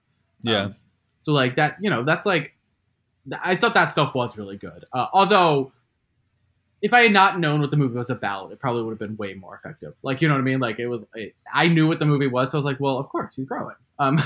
Right. Well, I think it's hard to go into a movie called Old with any sort of like complete lack of knowledge that like that's what the premise is. I don't know. I feel like if I hadn't seen any trailers or read anything about this movie, the name Old is very basic enough to where I could have assumed nothing. Like, you know. Maybe they do like I do think it's interesting that like the first like maybe 10 minutes of the runtime that they're on the beach, it is still like very mysterious what it is that's like going on. Right. And they only really start to figure it out when they notice that girl who died, her body like completely decomposed in like 20 minutes. It decomposes very quickly. And then the older lady, Crystal's mother-in-law, dies. And she like right away. Yeah, she dies very quickly because she's old when they get there. So then within a few minutes or within like an hour or two of getting there, she just like completely dies because that's like 4 or 5 more years for her. What's great is that like they don't know what's going on at that point, but within the first hour of them arriving, they found a dead body and like one member of their party had died. Yes. So it's like what on earth is going on here? Yeah. This is well, the they're worst having a beach very ever. bad beach trip. They're really not having a fun time. Too bad for them. Okay, so the other body horror moment that we like briefly referenced was when so Rufus Sewell's character is attacking the dad of the family, Gael Garcia Bernal, and for like in this scene, like he's just so extremely bad at defending himself. I don't know why they are like both him and the wife are like just completely incapable of fending off his attack of like this one guy holding a pocket knife. But they just keep being like, I'm like, just like hit him or like grab a log from the fire and like burn him. They with literally it or were like something. incapable. It was like watching like some weird like video game sequence where I was like, what are you? Just like do anything. Like he's one person. It's like one of those fail every QuickTime event videos from a video game. Just like tackle him. Like, I don't know. Just like run at him. Like, and like even when we're seeing Gael Garcia Bernal's like vision, it's like, yeah, he can't see where the guy's arm is, but he could tackle him. He can see the outline of this man. Yeah. Like he could definitely see enough to at least get in a few blows. Yeah. Like the guy is right in front of him. He's not exactly being sneaky. It was really weird. I was like, I don't know why you can't just like do something. And then instead of do it, Vicky Krieps goes, she just runs to her kids and she's like, run away, go hide. You have to hide. And I'm like, you couldn't just help him fight back? Like the two of you could overpower. This man was older than you before, I'm pretty sure. Yeah. You could overpower him now. He's like pretty old at this point. Like, and she's like, and then she like just like covers up her husband, like gets in front of him, and then like he's just slashing across her back. It's like, this is not helping. This is like worse than before. Yeah, it's so weird. But then eventually she gets the rusty knife from like the pile of people's crap that's been sitting around and like slashes him with it. And apparently, like, I don't know if this is a real thing or not. I guess it makes sense because like tetanus is the thing or whatever. It's tetanus. She gave him fast-acting tetanus.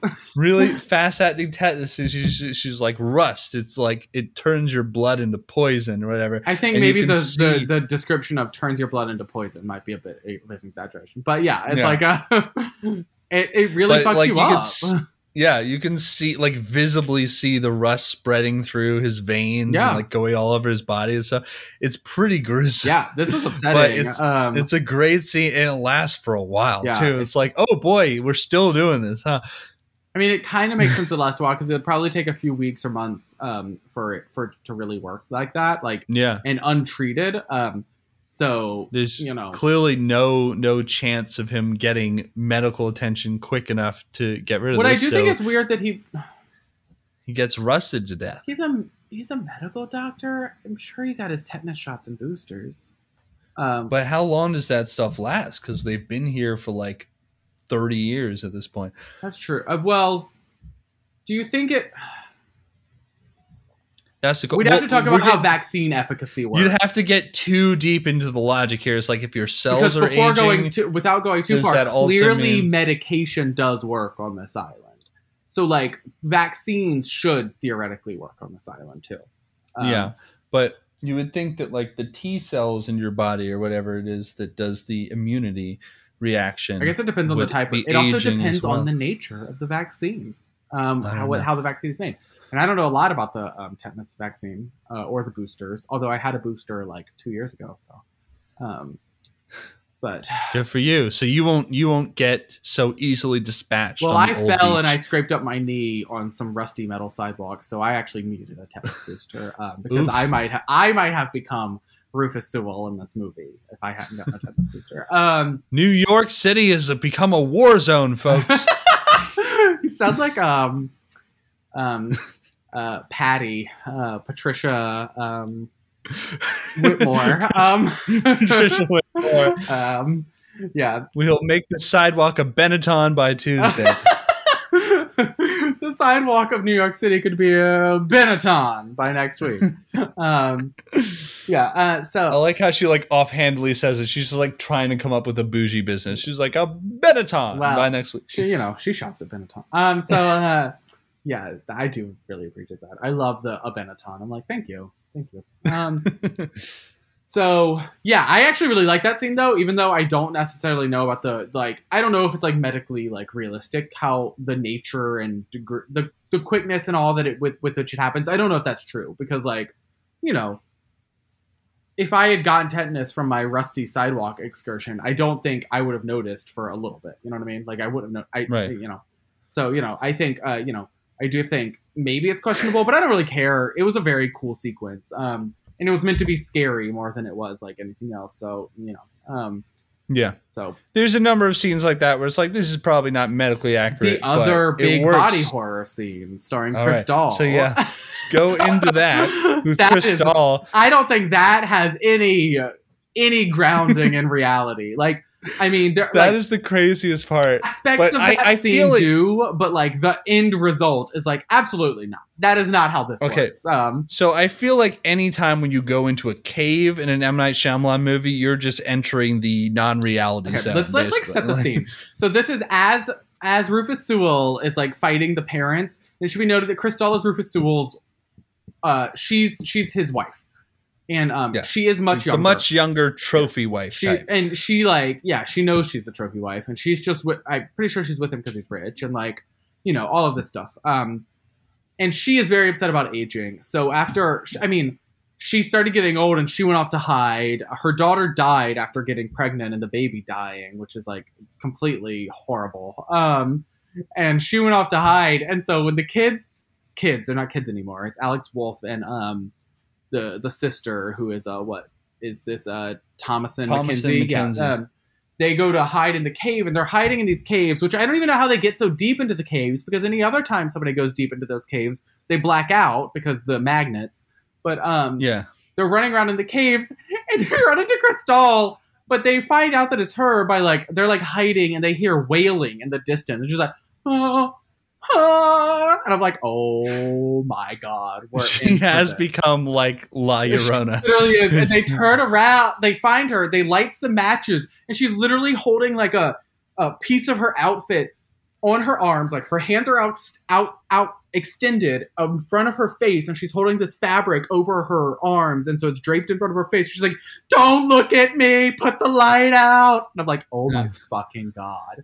It's because not only has she gotten older, but also she had a calcium deficiency. Hypocalcemia is specifically what she had. That since she hasn't been getting treated for it, and she's been aging multiple decades, she's gotten this kind of deformed spine or something. She's got a deformed spine. Yeah, that's her big thing. She's oh, my spine. And so she's wandering around the I'm just trying to picture it for the whole hours that they've been hiding. Has she just been wandering around this cave with this outfit draped above her face, wailing? Is that what she's been doing for the past 3 hours as she's aged slowly? Both her and Rufus Sewell seem to just kind of mentally disconnect at a certain point and just wander off and do their own thing. But she becomes like a cave troll almost or something, just like a Smeagol type character, just lurking in the cave. And it's very bizarre. Continue. Yeah, and so then she's chasing after them. Mm-hmm. I don't know why. She's trying to get them. She's sort of snapped, and Alex Wolff keeps lighting a match because he wants to be able to see. And she's put the light out. I said, put the light out. And she's throwing rocks at them. I don't know. Given how quickly, as we'll find, her bones break, I don't know how she's even picking up these large rocks to throw at them. I'm quite frankly, I don't think you have the strength to do this. Well, she picks up this rock and throws it, and it flies back and breaks her arm or something. Yeah. What it is I think that she's trying to throw it, but her arm is too weak, and so it just snaps as she's trying to, right? Yeah. And so she breaks her arm, and it instantly heals at a weird angle because, obviously time is going very quickly. But also that fracture would not heal that quickly, especially given her calcium condition. The bone would not heal that. It just would not happen that way. It doesn't make any sense medically, but in terms of what you get to see on the screen, it's very creepy and it's quite effective. Very creepy. So she breaks her arm, and it's at a weird angle. Then she's chasing after them. There's this weird crooked arm, and they're crawling through this weird tunnel, and she keeps breaking her limbs at different strange angles, and like it ends up with her as just like this contorted mess, like flopping on the ground, crawling after them. Yeah. It's so fucking creepy. It's so weird. It's one of M. Night Shyamalan's more like conventional supernatural horror moments. Like, horror loves to do like creepy characters at bent angles crawling across the floor, and it like comes out of nowhere for an M. Night Shyamalan movie. Like, it's like this very weird moment where it's like, wow, this is like not what I expected to get out of this movie, and it is pretty creepy and effective, because he takes that like basic trope and takes it a little bit further. So it's pretty good. It's one of the few moments that they go like full horror, full body horror, everything.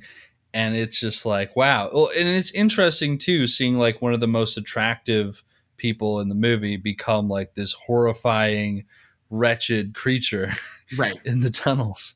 Like, she really does not have a good time. Yeah, it's interesting how that's done. It's just like, it's very upsetting for her. I guess she died pretty quickly. I don't know. I feel like that would be a very painful way to go. So. Yeah. I don't know how you die in that situation. Well, breaking every bone in your body might be I can see why you might die from that. Yeah, I don't know. It's weird. And they just kind of like leave her there.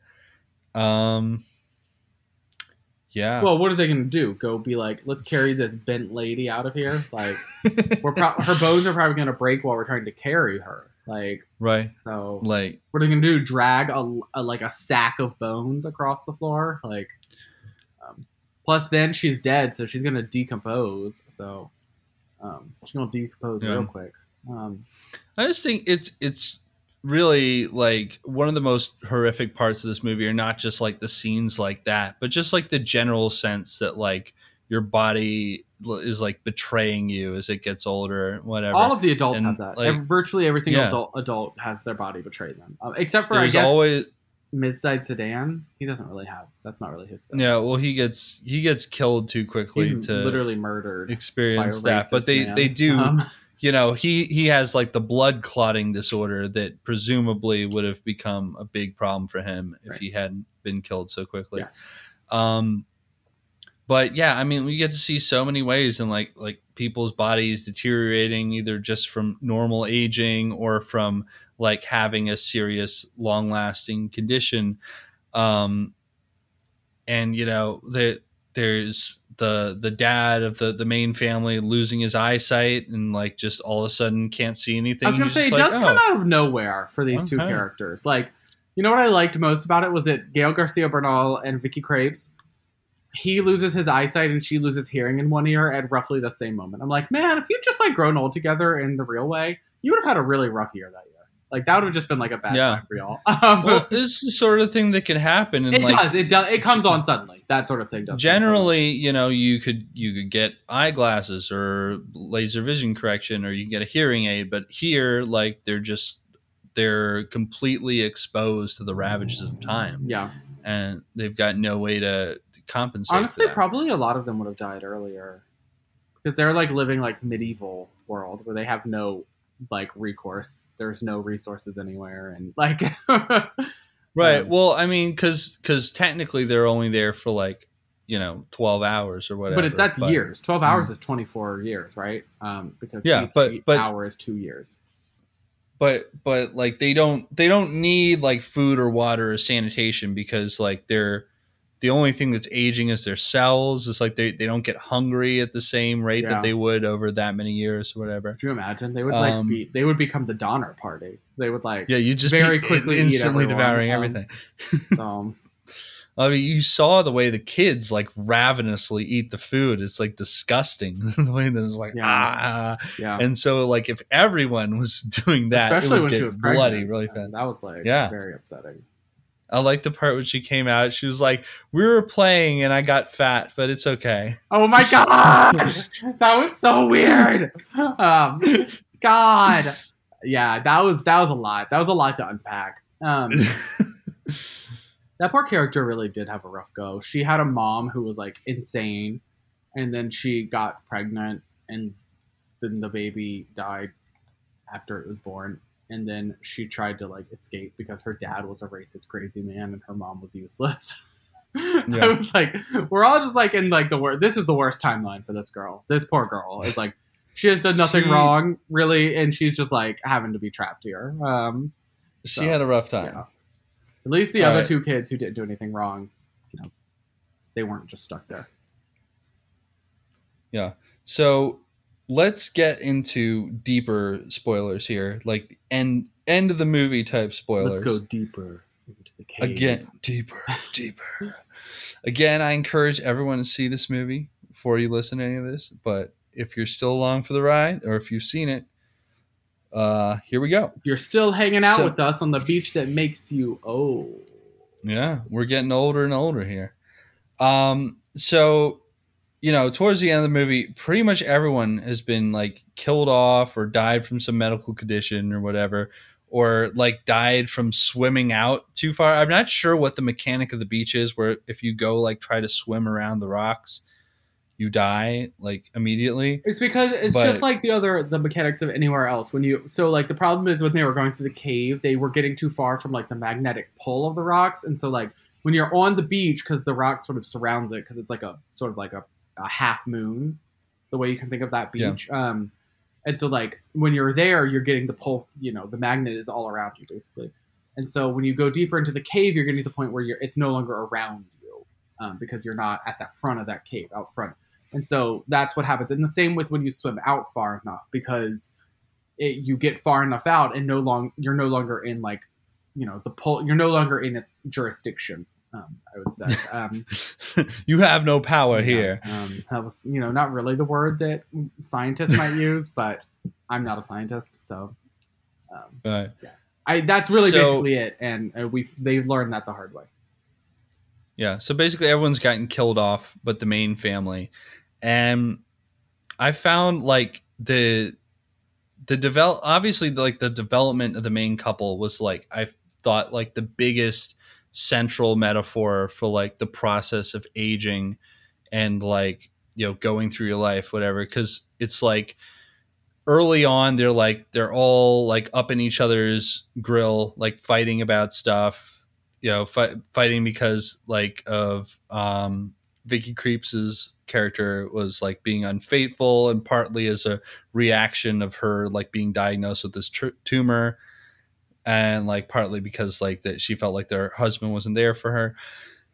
And then like as things go on, they're there for each other in important moments, and they gradually like sort of get to a point where they're like tolerating each other more, they rely on each other more.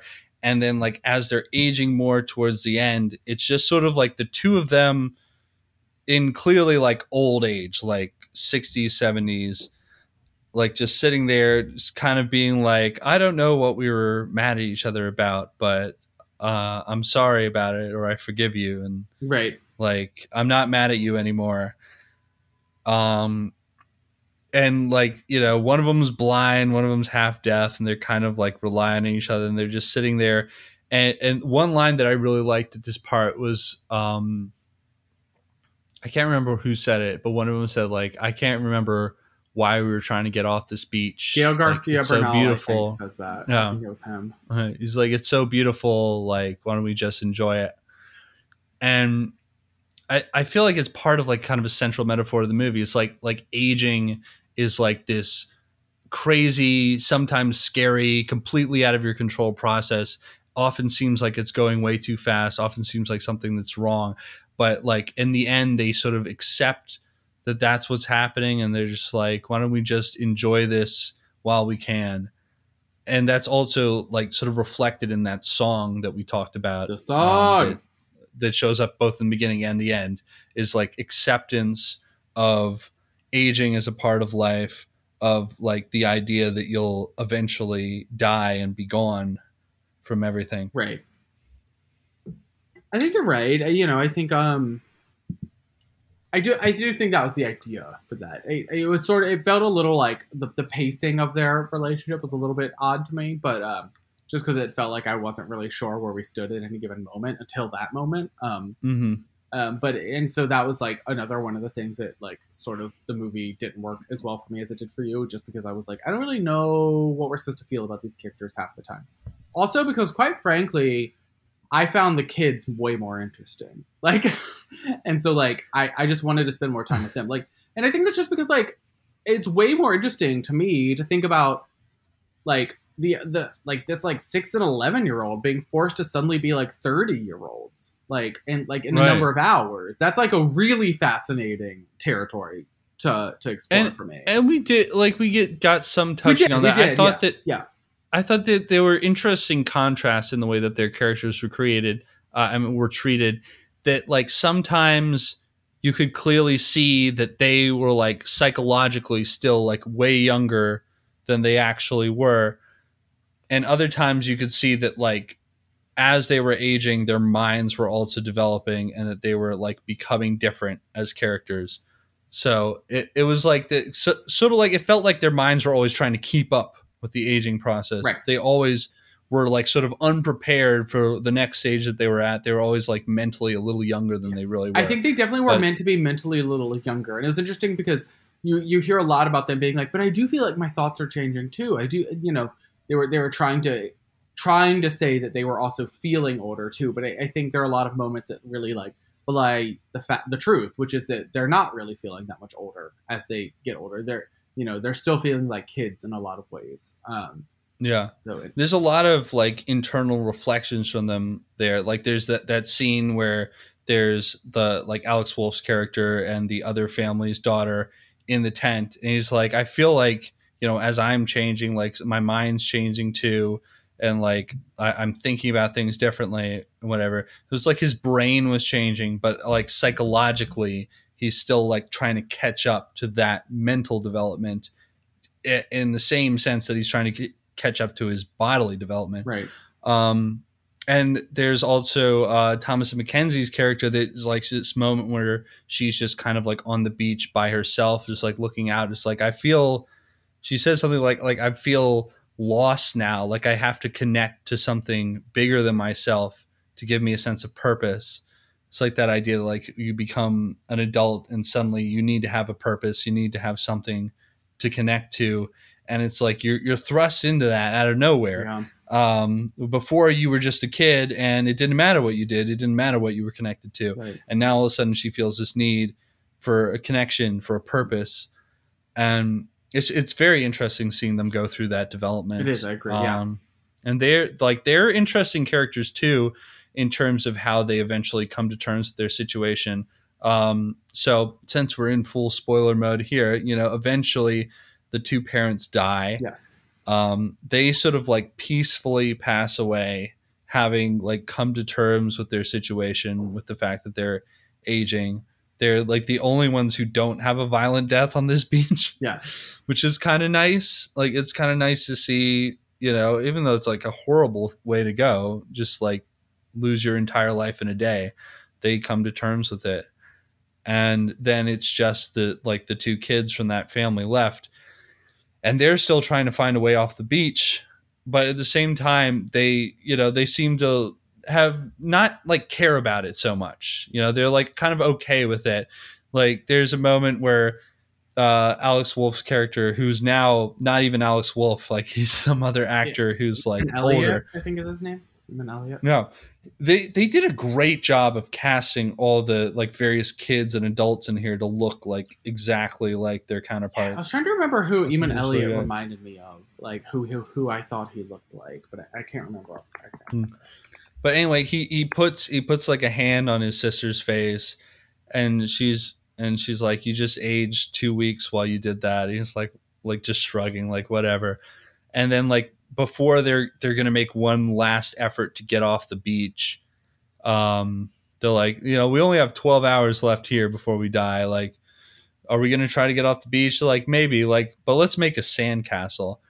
And I thought that was like a great moment of just being like, first of all, that they're still like mentally tied back to their childhood. They're still like feeling like they want to do childish things, even as they're like in their 50s at this point or whatever. But also like they've come to terms with the fact that they're aging, they don't care if they waste a little time building a sandcastle because it's something fun to do and they're on a nice beach and it's a great day, Right. whatever.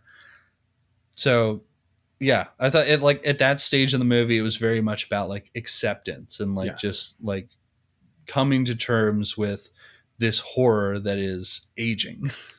I think that's right. I mean, I do think that was the point. You know, yeah, I think it's interesting.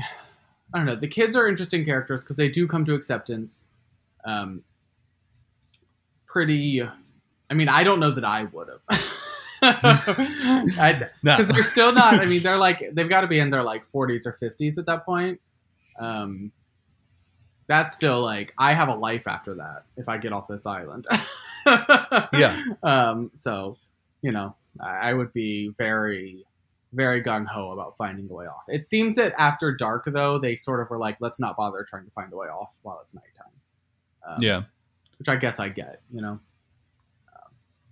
So that makes some sense. But it felt like, yeah, they just sort of accepted it. And they were like, well, you know, what's the rush, really? I think they sort of had this idea that they just weren't going to be able to win.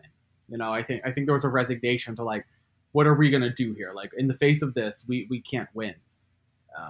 Which I guess is sort of like how you should approach aging. You can't beat aging. You're going to get older, no matter what you do. I mean, or you die. I don't, you know, and I don't think that's a better option. Like, yeah. So, you know, I think that kind of makes sense too. It works within the situation. Of course, that is not how things play out for them, but you know, they do actually make a very crucial discovery here that we can talk about at some point. Well, here's the thing. I don't want to spoil the very end of the movie. I feel like it's hard to talk about this movie without talking about the ending of this movie. You shouldn't listen to the podcast if you haven't seen the movie. But I know some people do, and I don't want to give them the satisfaction. No offense to those people, but I have never listened to a podcast about a movie I haven't seen.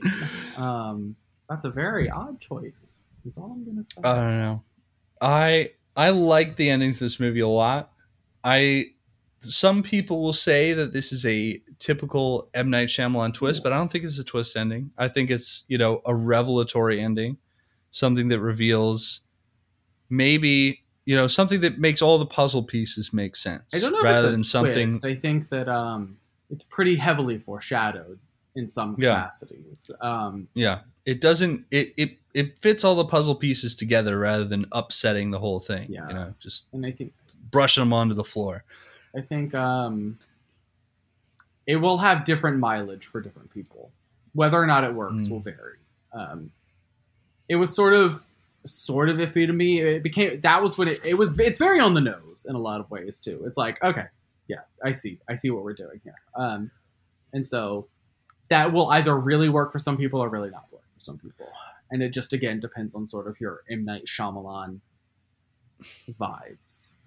I thought it was great in the sense that, like, you could see this actually being a practical application of a beach that makes people age rapidly. It's like, okay, you know, like this could be something. This is actually how I might expect a beach that makes you age rapidly to be used if one found it.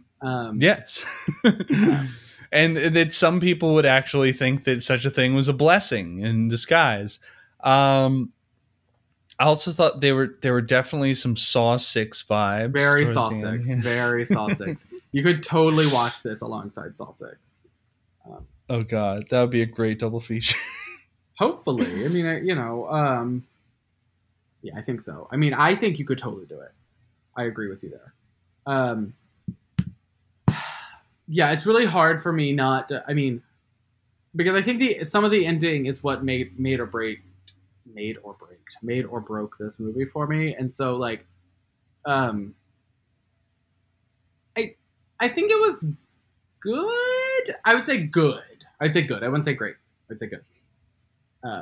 It was just sort of, like I said, it was a little on the nose. There was a little, like, I think there's a lot of request for suspension of disbelief in the ending and how. Oh, they did.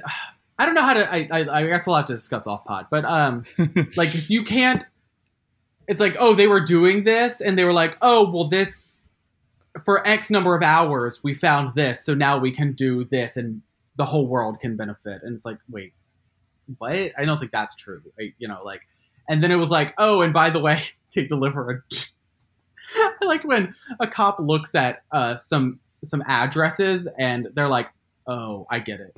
People got sent to this beach to get old. These people have been missing, so obviously they were on the beach that makes you old. I do think that is kind of funny that like just looking at a journal being like these people are on the beach and now they're missing. It's not even evidence that they were on the beach.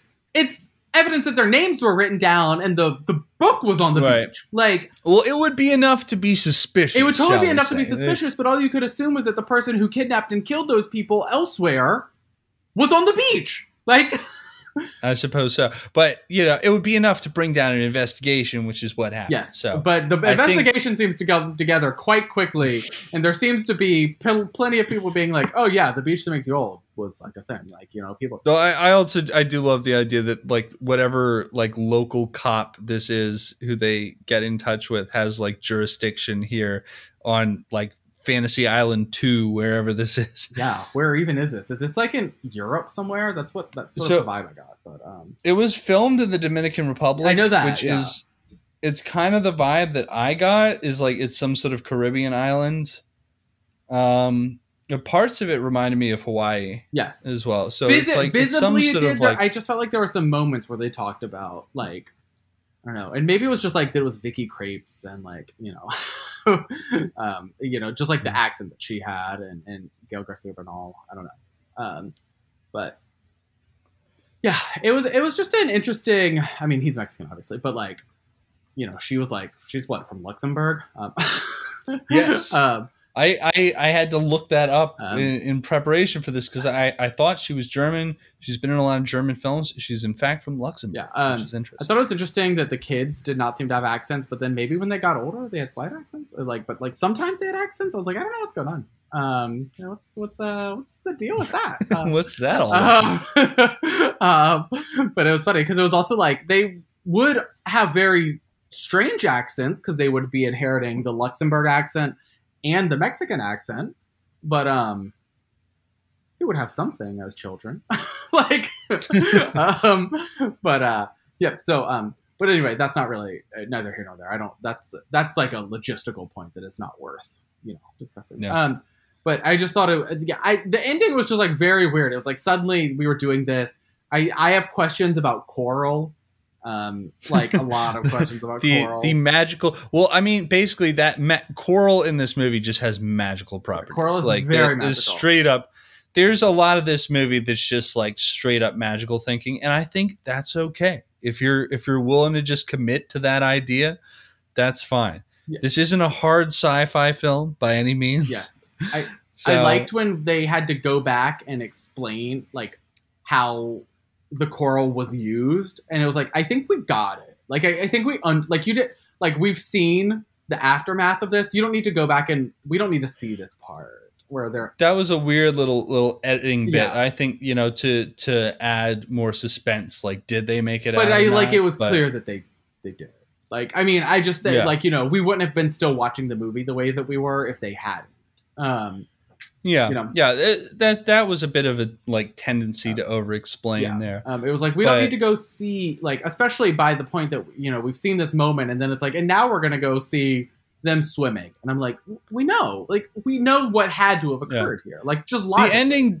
The ending does have like a little bit of a problem with like leave them wanting more. It's like it kind of like we get some big reveals. We're like, oh wow, that's how this works or whatever, but then it sort of lingers for a little too long.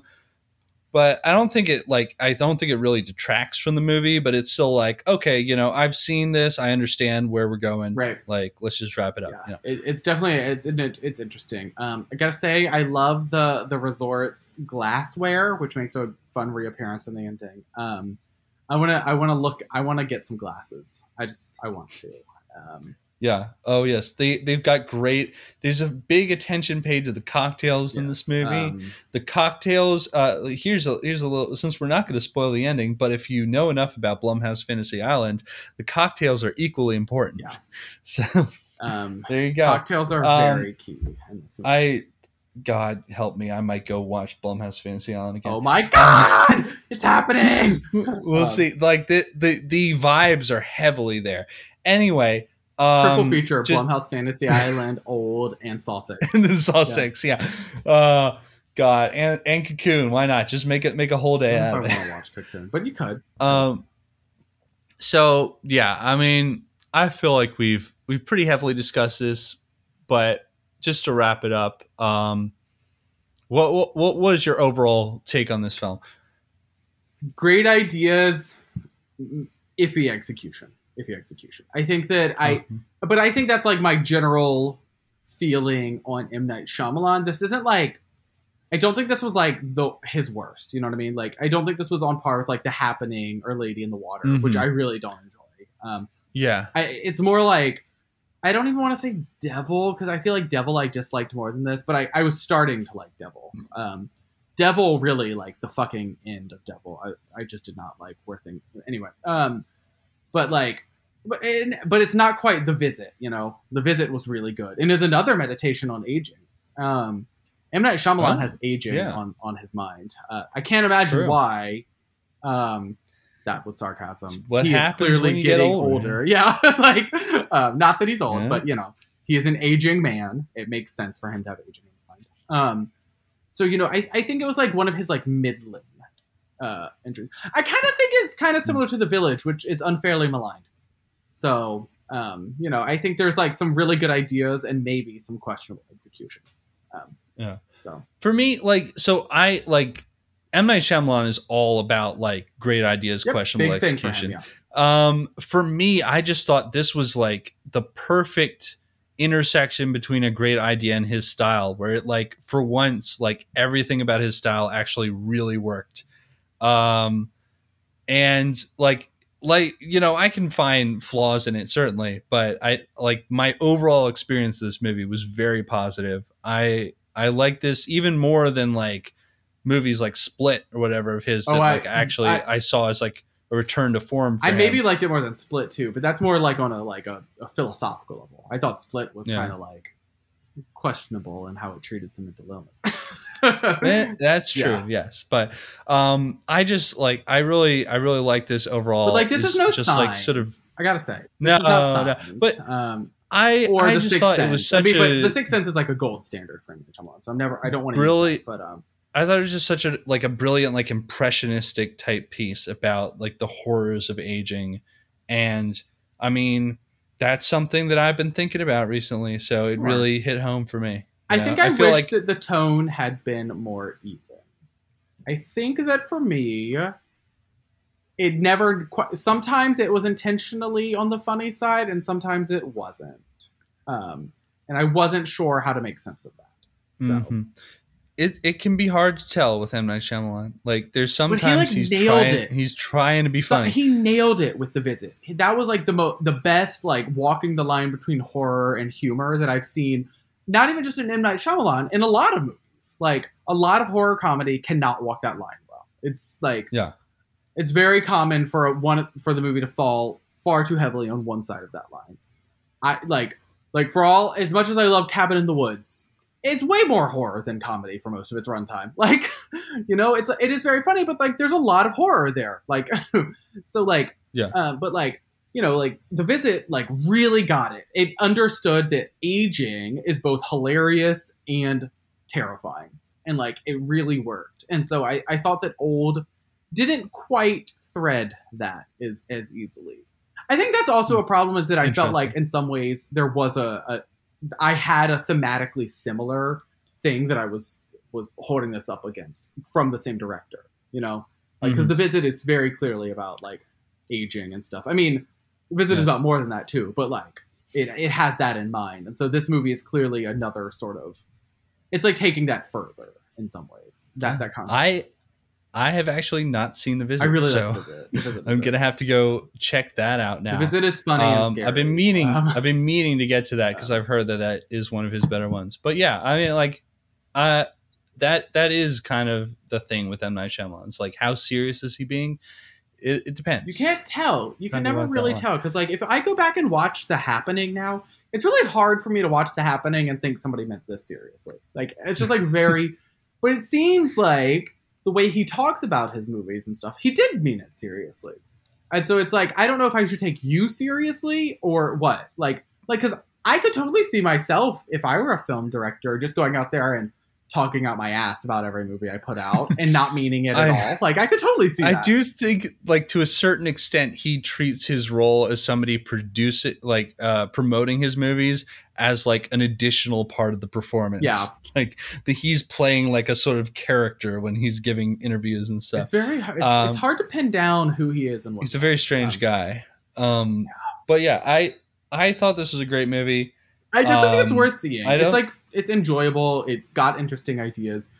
And even if you think it's bad, I do think it has potential to be funny bad.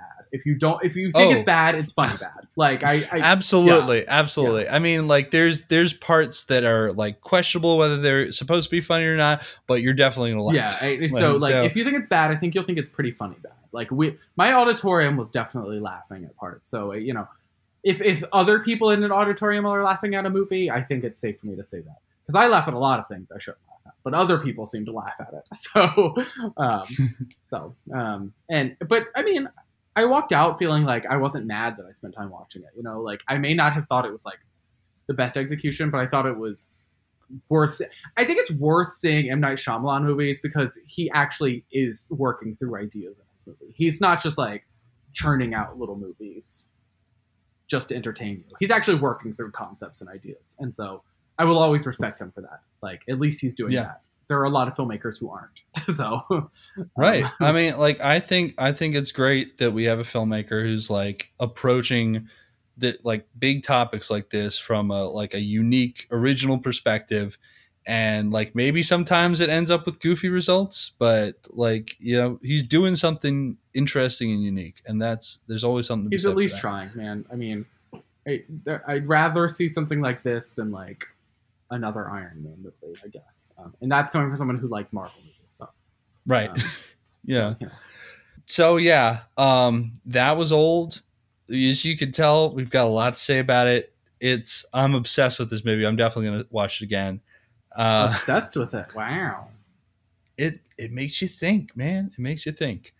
I feel like it's very suited for these times because I don't know about everyone else, but I sure feel like I just, like, aged a whole year without actually having lived it. Well, I think we definitely did that, so that makes sense. That makes sense. But yeah, until next time, you can catch us on all the major platforms. Leave us a review on iTunes if you like what you're hearing. You can also find us on social media at BuzzedOnMovies on Twitter and reach out to us, buzzedonmovies@gmail.com. Just let us know how you're aging and how that's been treating you. Or just tell us what movies you've been watching. That too. Tell us what you've been watching. I want to know. Yeah. What should I watch next? You know? We're always looking for suggestions. Yeah. And until next time, we'll see you at the movies, Sonny. Oh my God. That was a lot. Listen, I'm not going to do that. We will see you at the movies, you elderly fucks.